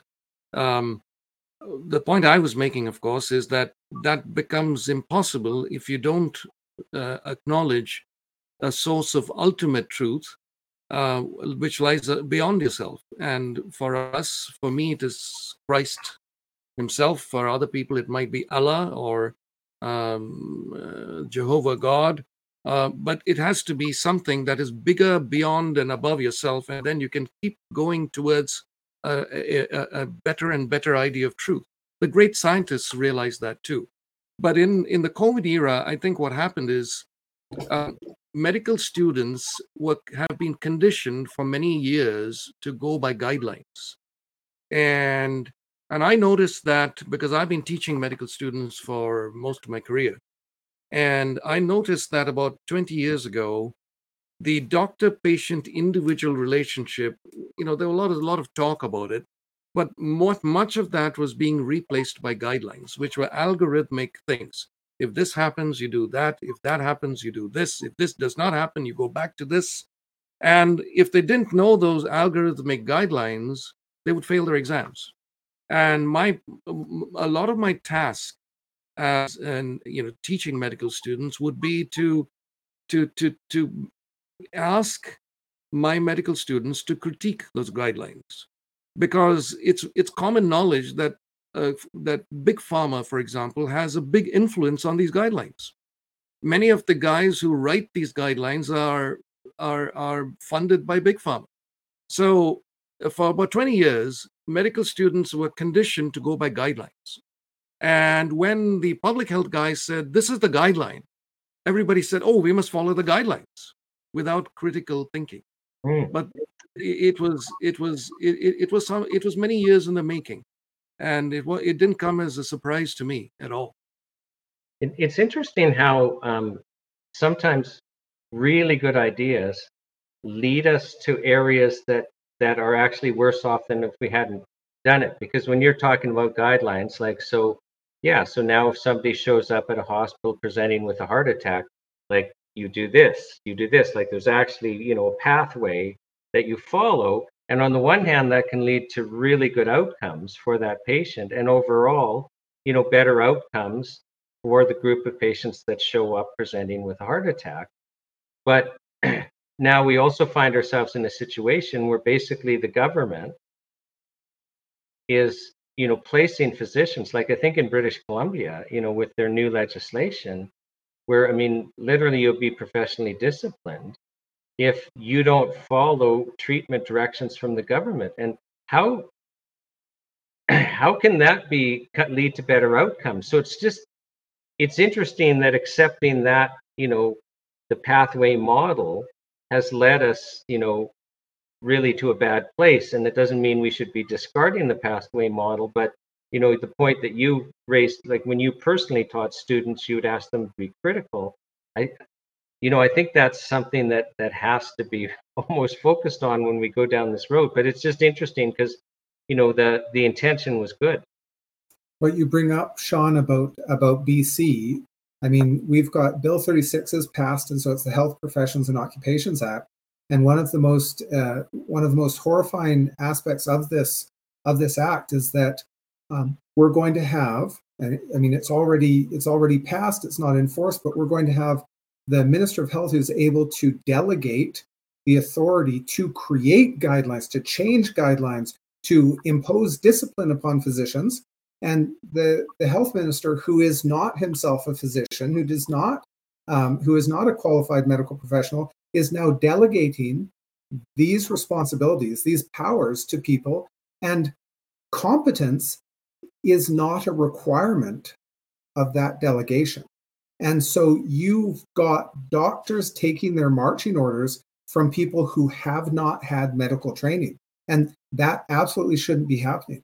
And that's one issue. And another thing, though, about the bigger picture and everything, whether we're talking about Judaism, Christianity, or Islam, one of the common features there in terms of their identification of the bigger picture is you recognize it, you experience it as love and compassion. I mean, I'm reminded of all kinds of Sufi stories that again and again repeat the idea that if you're looking to experience, to witness, to come face to face with the face of God, that's in human beings.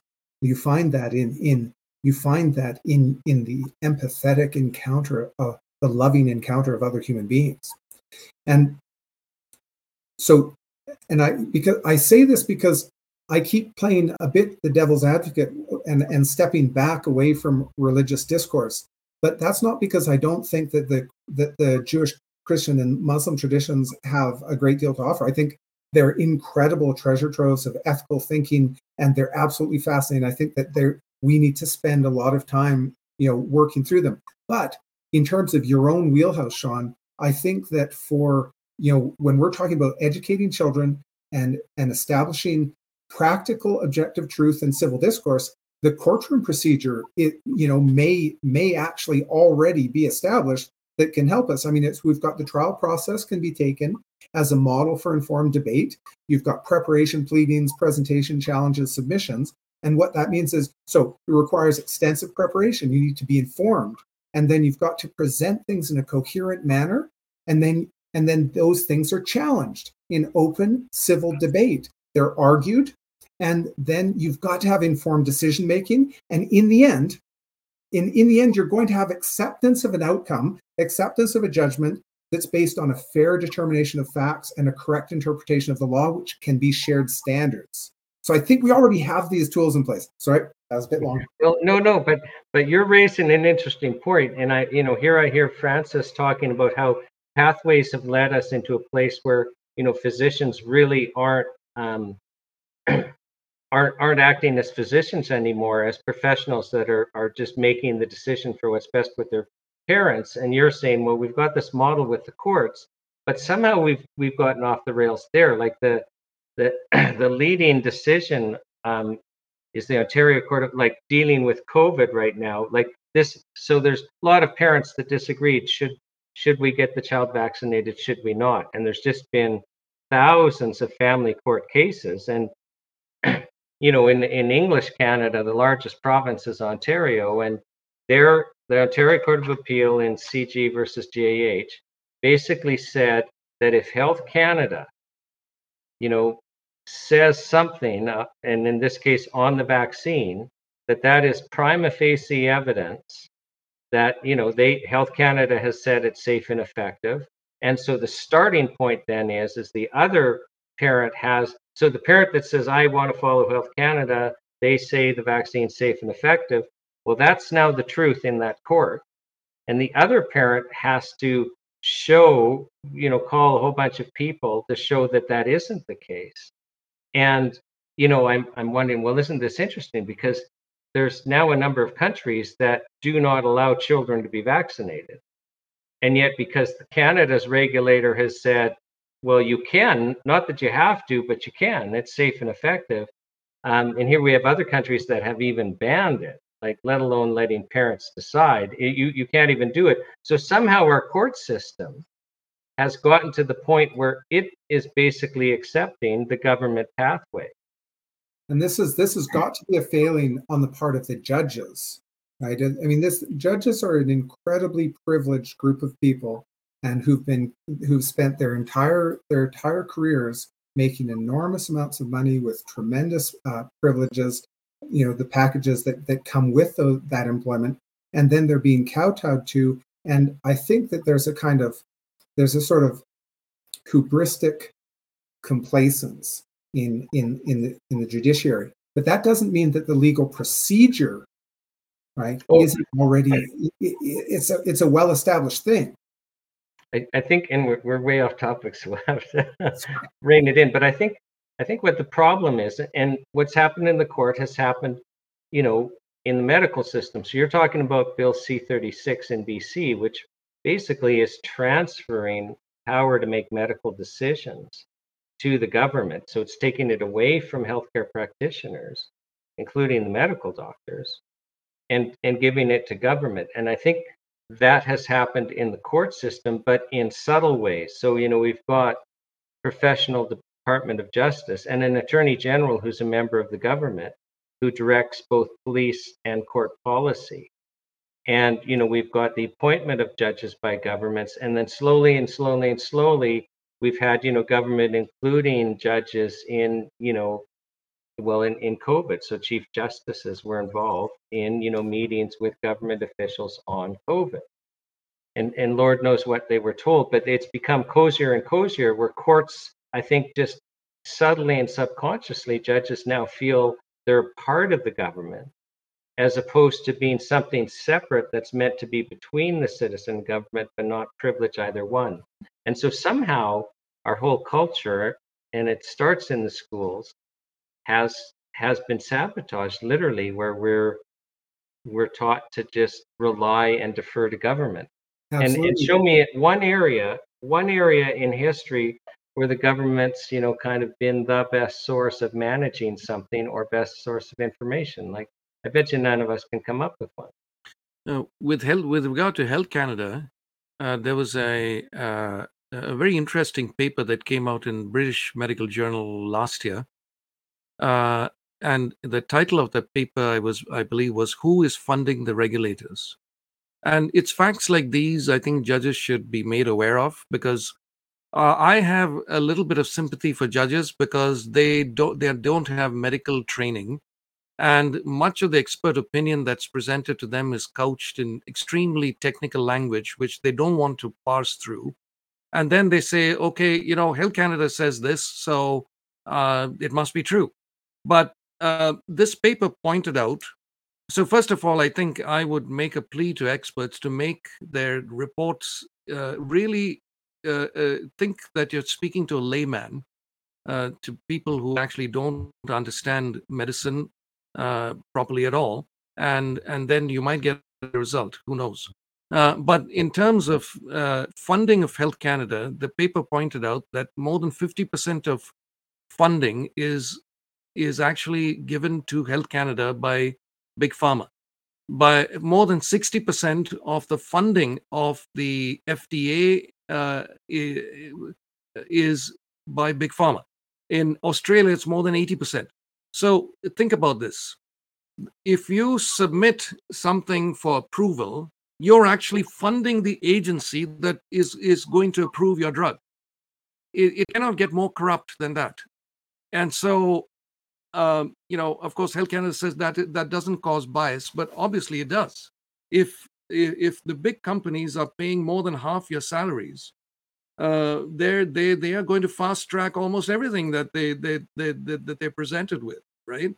So so that's one point. And the other thing about guidelines is, you're right, Sean. Some of those protocols are actually very useful.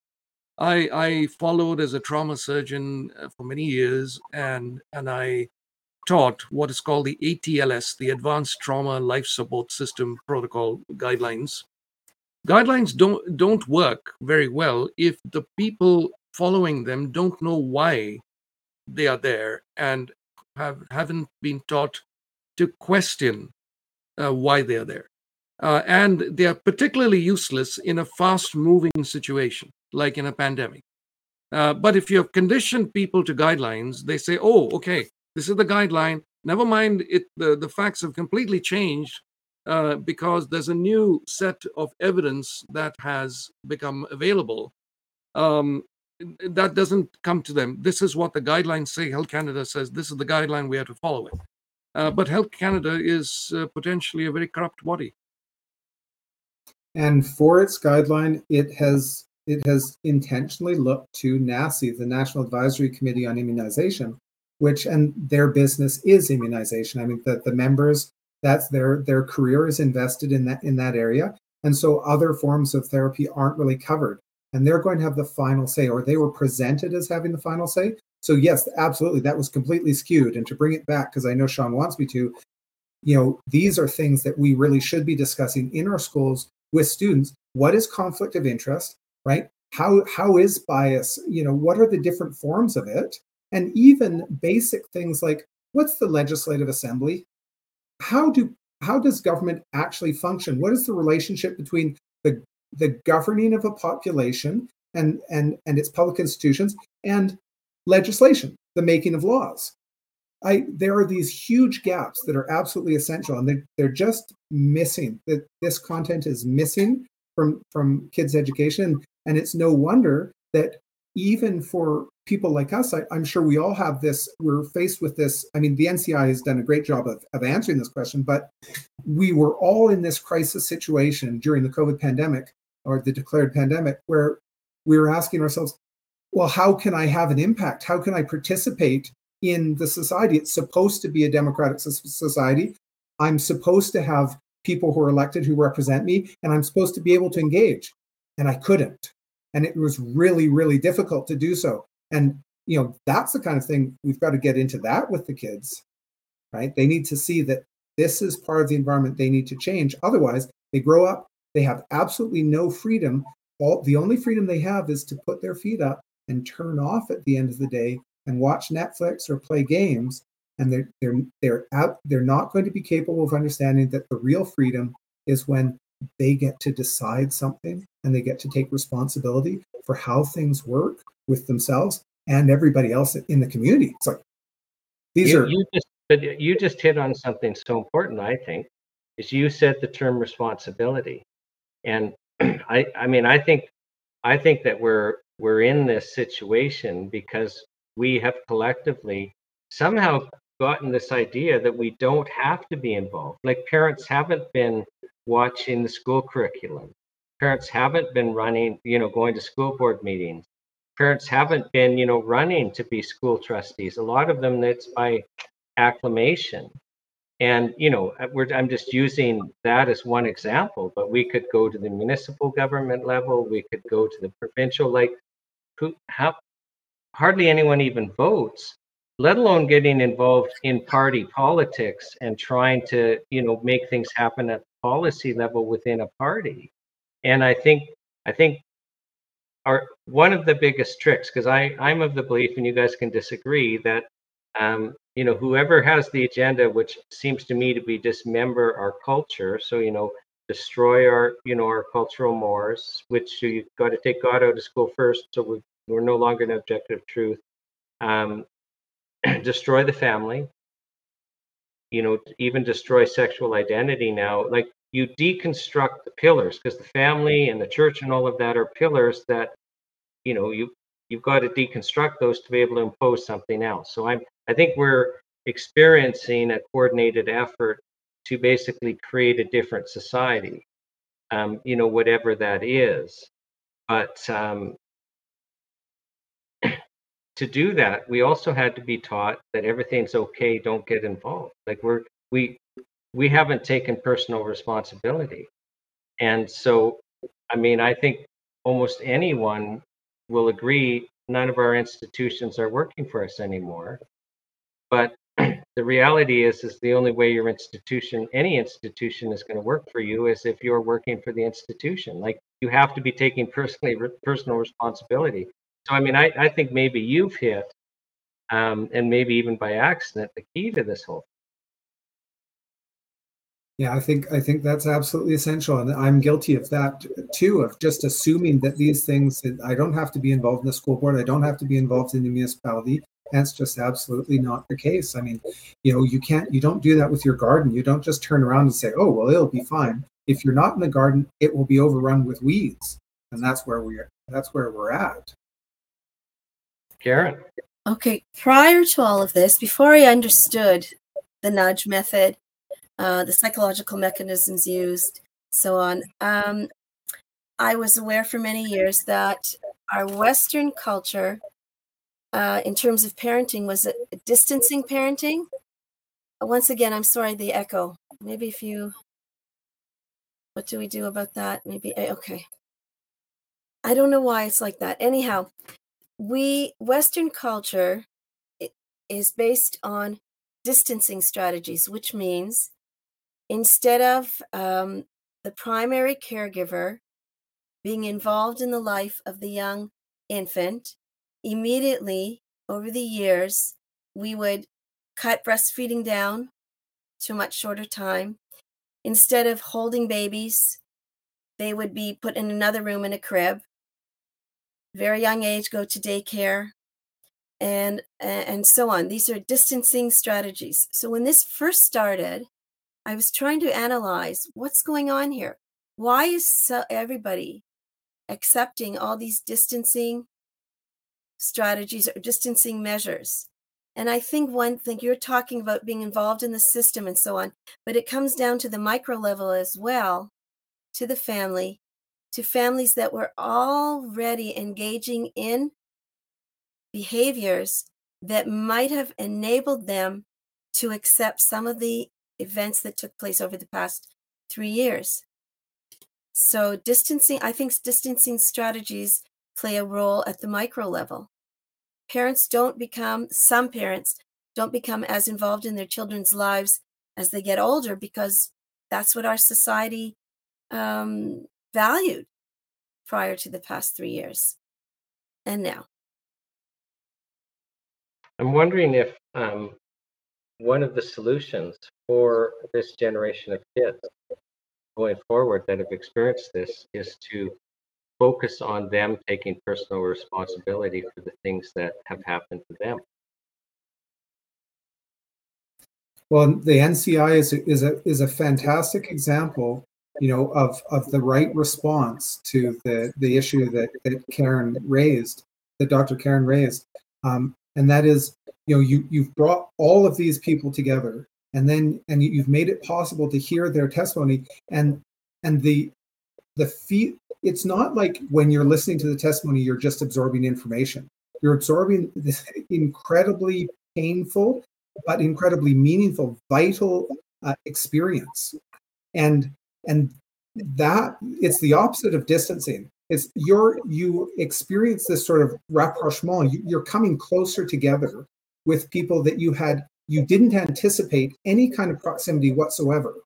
And you've been told the entire time that your experience, you're a fringe minority, you don't have to be listened to, you're isolated and no one else thinks like you. And then you realize that not only is there this tremendous community of people who have done enormous amounts of work studying, but also who are courageous enough to share their stories so that you can actually experience them. You can be there and recognize what has really happened. And that witnessing thing, there's an element of this sort of personal transformative witnessing that the NCI did a fantastic job of making possible for people. And it's something that I think that you guys are, thank goodness you're continuing to follow up with it, because I think that it will allow people, it will give them a sense of why it's important to get back together and not to allow the distancing that's having to remain in place. Oh yeah, go ahead, Karen. I was trying to I think that's very, very, very important, Dr. Matthew, for the adults. But a lot of kids, I believe, there's not enough research behind me to back it up, but observations are also important. And understanding how theories or models or our understanding of children principles of child development have been violated. I think that a lot of kids might be having problems getting back together again. I spoke to one teenager who told me that prior to all of this, she enjoyed going out and being with people. Then, in adolescence, peer interaction is one of the developmental tasks, is to engage with people of the same age. And being locked in and then beginning to feel different about everything, she began to have problems going out, even going to school when school is back. So we have to take into account that some of these children, especially children who are adolescent during this time, might now be having problems getting back to the social group. So it's it's great that it's there. If there was something like the NCI for adolescents, that would be great. And in their language and using their terms and so on. And take into account the difficulty, yeah. I didn't mean to cut you off there. So I'm just wondering, we're getting up to 2 hours, so probably should be closing. I know I want to say something about parents taking responsibility, because this conversation's got me thinking about that. So maybe I'll say that, and then if the three of you just want to kind of say some things that you might think are important, and we'll wrap up. But what I'm wondering is, because like in my opinion, we've really done a disservice to our kids, like on multiple levels. And so Dr. Karen, you were just talking about how an example of how a teenager, pre-COVID would be, wanting to go out and all of this. And I actually thought of myself. I wasn't supposed to, be counsel at the NCI. I just ended up doing that because other lawyers that had agreed, earlier on, as we got closer to hearings, they just started dropping like flies. And so Toronto's coming up, and we didn't have a single lawyer for day one. So if you watch day one of Toronto, I called every witness. And then I only had one lawyer for day two in Toronto, and I had two for day three. And that just repeated itself through the rest of the hearing. So I ended up having to do that. But I hadn't flown since before COVID. And, we hear about shedding and all of this. And, the idea of being in a tin can with, a whole bunch of people shedding, I was actually nervous about it. And then, but I had no choice. I had to do it. And before I knew it, I was flying all across the country. And now I could care less. Like this week, I, had to fly to Regina to give a lecture. And I just got back this afternoon from Toronto for giving a lecture. And so actually having to get back in the game just personally got me back in the game, but not without fear beforehand. If I hadn't been forced, I probably still wouldn't be flying. So I'm wondering if one of the ways out of this would be for, parents to start taking responsibility in all areas of their life, concerning this country, including their children's education and including, the problems that their children have had, and, taking responsibility not to show fear vis-a-vis the government anymore, and even, responsibility for, telling their kids that we were wrong about things. So, I mean, I don't know, but I know for the parents, like for the adults, our way out of this is taking personal responsibility for the state of our country on many levels. Like you could just name it. That's our way out. But maybe us taking responsibility as parents and including our kids in teaching them that, we're learning, we have to take responsibility, and you need to learn that yourself and participate. Maybe that might be something that's one of the ways out. I'm just speculating, but it just came to me when you were talking.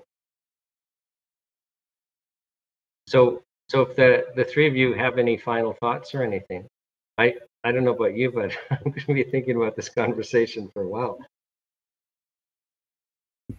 I would say, Sean, that we are winning. I'll tell you why. It may not be obvious to us, but the fact is, public opinion is changing. Parallel systems are being built as we speak of education, homeschooling, alternative methods of treating common diseases, getting out of the grasp of big pharma into lifestyle medicine, nutritional medicine, nutraceutical medicine.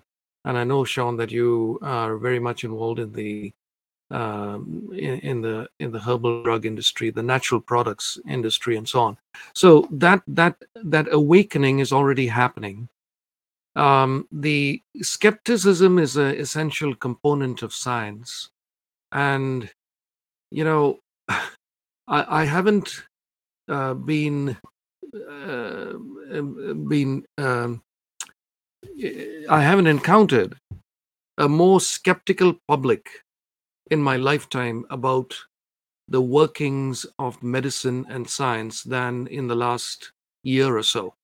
A lot of people who may think that that the entire public is completely on the side of the tyrannical authorities should just start having a conversation with neighbors. Many people are afraid to start a conversation, but once you start talking to them, a lot of people now, as opposed to 3 years ago, the majority of people now are realize that they've been taken for a ride by public health authorities.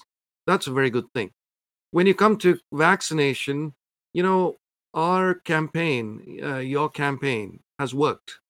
Very, very few children got vaccinated to begin with. One is too many for a disease that doesn't really threaten them, and with a vaccine that can, in some cases, cause serious injury to them. Very, very few. So parents are taking notice. Parents are questioning whether, in fact, their child needs this unnecessary and often dangerous vaccine. So we're winning on that front too. If you look at the world scene, some of the real tyrants of the COVID era have left the scene already. The New Zealand Prime Minister resigned some time ago. The Australian Prime Minister has changed. The Dutch Prime Minister has also resigned. Who else? Well, next, hopefully, it'll be Trudeau. But for me, the verse that captures it all is in the Epistle to the Romans, where Paul says, "Where sin abounded, grace did much more abound."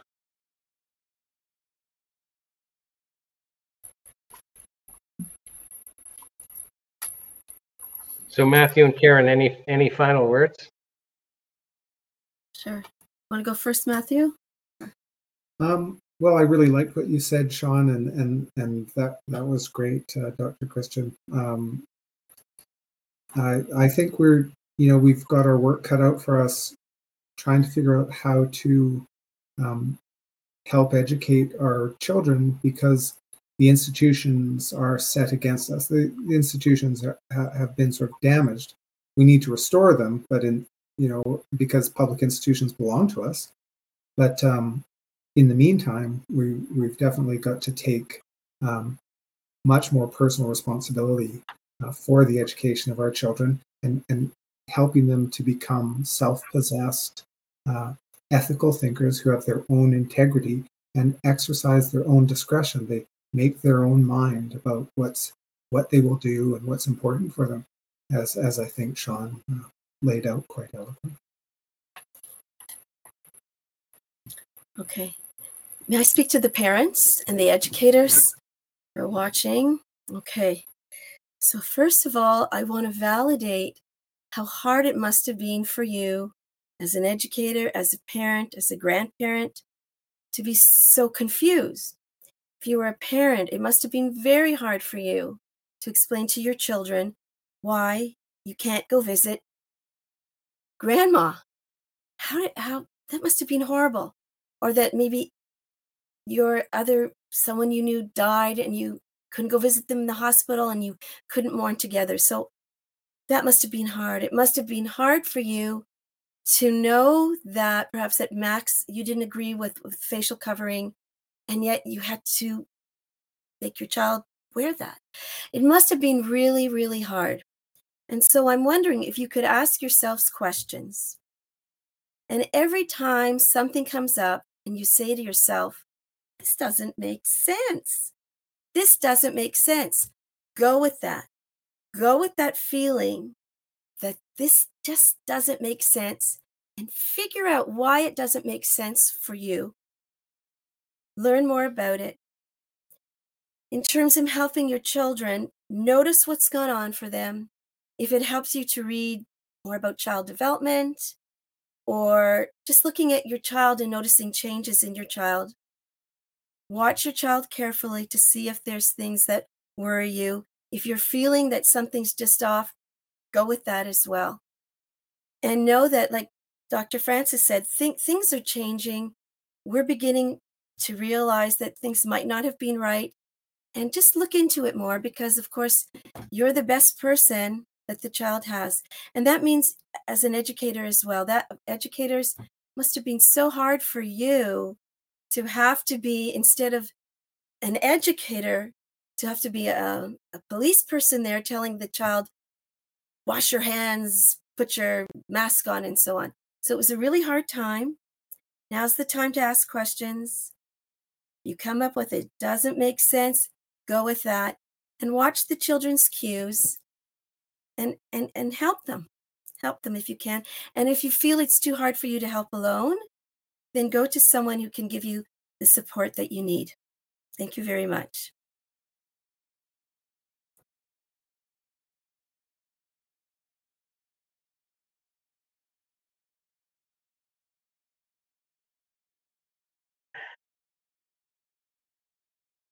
Sorry, I was doing that talking. I didn't realize that I had been muted. Karen, thank you for sharing that, and Matthew, thank you for sharing, and Francis, thank you for sharing. I was so looking forward to this conversation, and I know why. It's just you guys bring such a depth of experience, and I just so enjoy that. So we've been 2 hours and 13 minutes. It's gone by very quickly.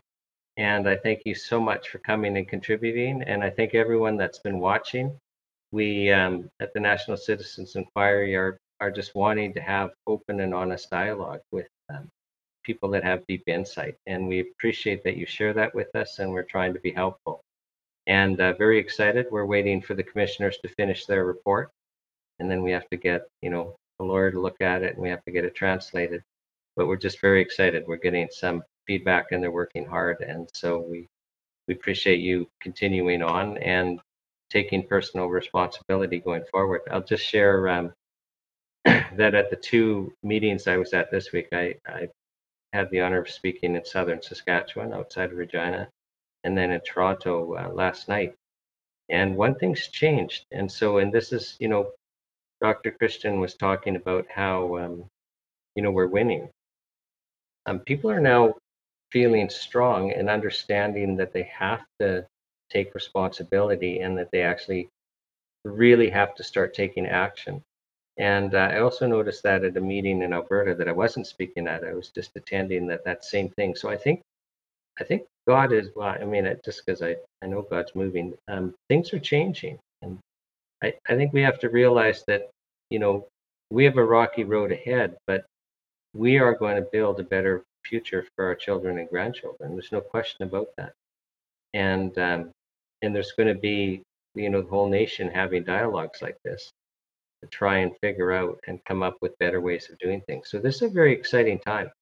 We think of, we've been through this really bad experience. Well, no, you're at the best time that you could possibly be, and you're here for this purpose. So on behalf of the National Citizens Inquiry, I'd like to wish you all a good night, and again, thank Karen, Matthew, and Francis for joining us.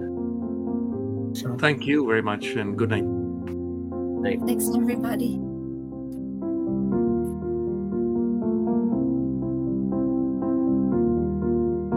Thank you so much for listening to this broadcast of the National Citizens Inquiry. It's so important to get the testimonies of Canadians out there, so please share on all your channels and invite your friends and family to listen in. As always, you can head over to nationalcitizensinquiry.ca to sign our petition and find out more on how you can take personal responsibility. From the National Citizens Inquiry, thank you. The world is watching.